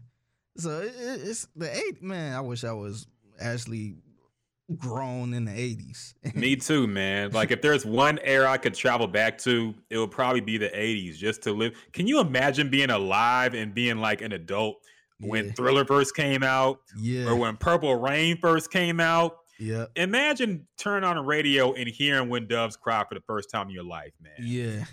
That would be so crazy. I think about that all the time. Like, we never have moments like that now where you remember when a song hit. Yeah. I can't think of nothing like that compares to when Michael Jackson dropped Thriller. Yeah. Insane. Yeah. And just imagine if we were both doing what we do now, working the radio. Doing the music, yes. And just being, we got an interview with Prince. Prince is coming up to or Michael Jackson coming up to the station, or Bootsy Collins, or George Clinton and the Funkadelics. And like, dog, that shit is crazy. I had an old co-worker back in Cleveland. He been around for years, but he was telling me how George Clinton came up to the radio station he was working at, and they came like 2 hours late. They jumped off the bus. They was high as ever. It was just double weed. And they came. He said it was like the coolest thing ever. I'm like, damn, like we don't experience nothing like that. Nah, man. I actually met George Clinton a few years back on Cleverly, rest in peace. Has a cooking show on 650, the radio station in Houston here, and she had George Clinton on somehow. I don't even know how she got him, but he came through. I didn't even recognize him at first. I got a picture with him, but I didn't even recognize him at first. It was like he was dressed in all black with a black hat on, like a pastor or something. I'm like, whoa, this is a George Clinton, really? But nah, that shit was fire, man. But yeah, imagine meeting them in their primes. Yeah. Like Steven Tyler came to the station once too. I remember that. Yeah. But imagine meeting these people in their prime. Imagine meeting Prince. Yeah. And imagine me being around Michael Jackson around in the 80s, man. It would be a life-changing event, probably. Yeah. I can't think of anybody in music I would really lose my mind if I met them in person. Like, it would be cool to meet Drake. It would be super cool to meet Drake. But I would pass out or do nothing. Like, I wouldn't be in super fanboy mode if Drake came through. I'd be like, oh, shit, it's Drake. What up, Drake? Yeah, I think the only person that will be close to pass out mode is probably Beyonce. That's probably the closest to pass out mode you could get to. If I met Beyonce and Rihanna in real life, I'll probably feel lightheaded. Really? Yeah. I would be nervous for sure. Oh, definitely. You know, have you been around a celebrity where you just kind of like, oh shit, like this really them, and you don't know what to say? I don't want to sound stupid, but now I sound stupid trying to not sound stupid. Yeah. Trying to act like I'm not starstruck. Exactly. Yeah. So that's how.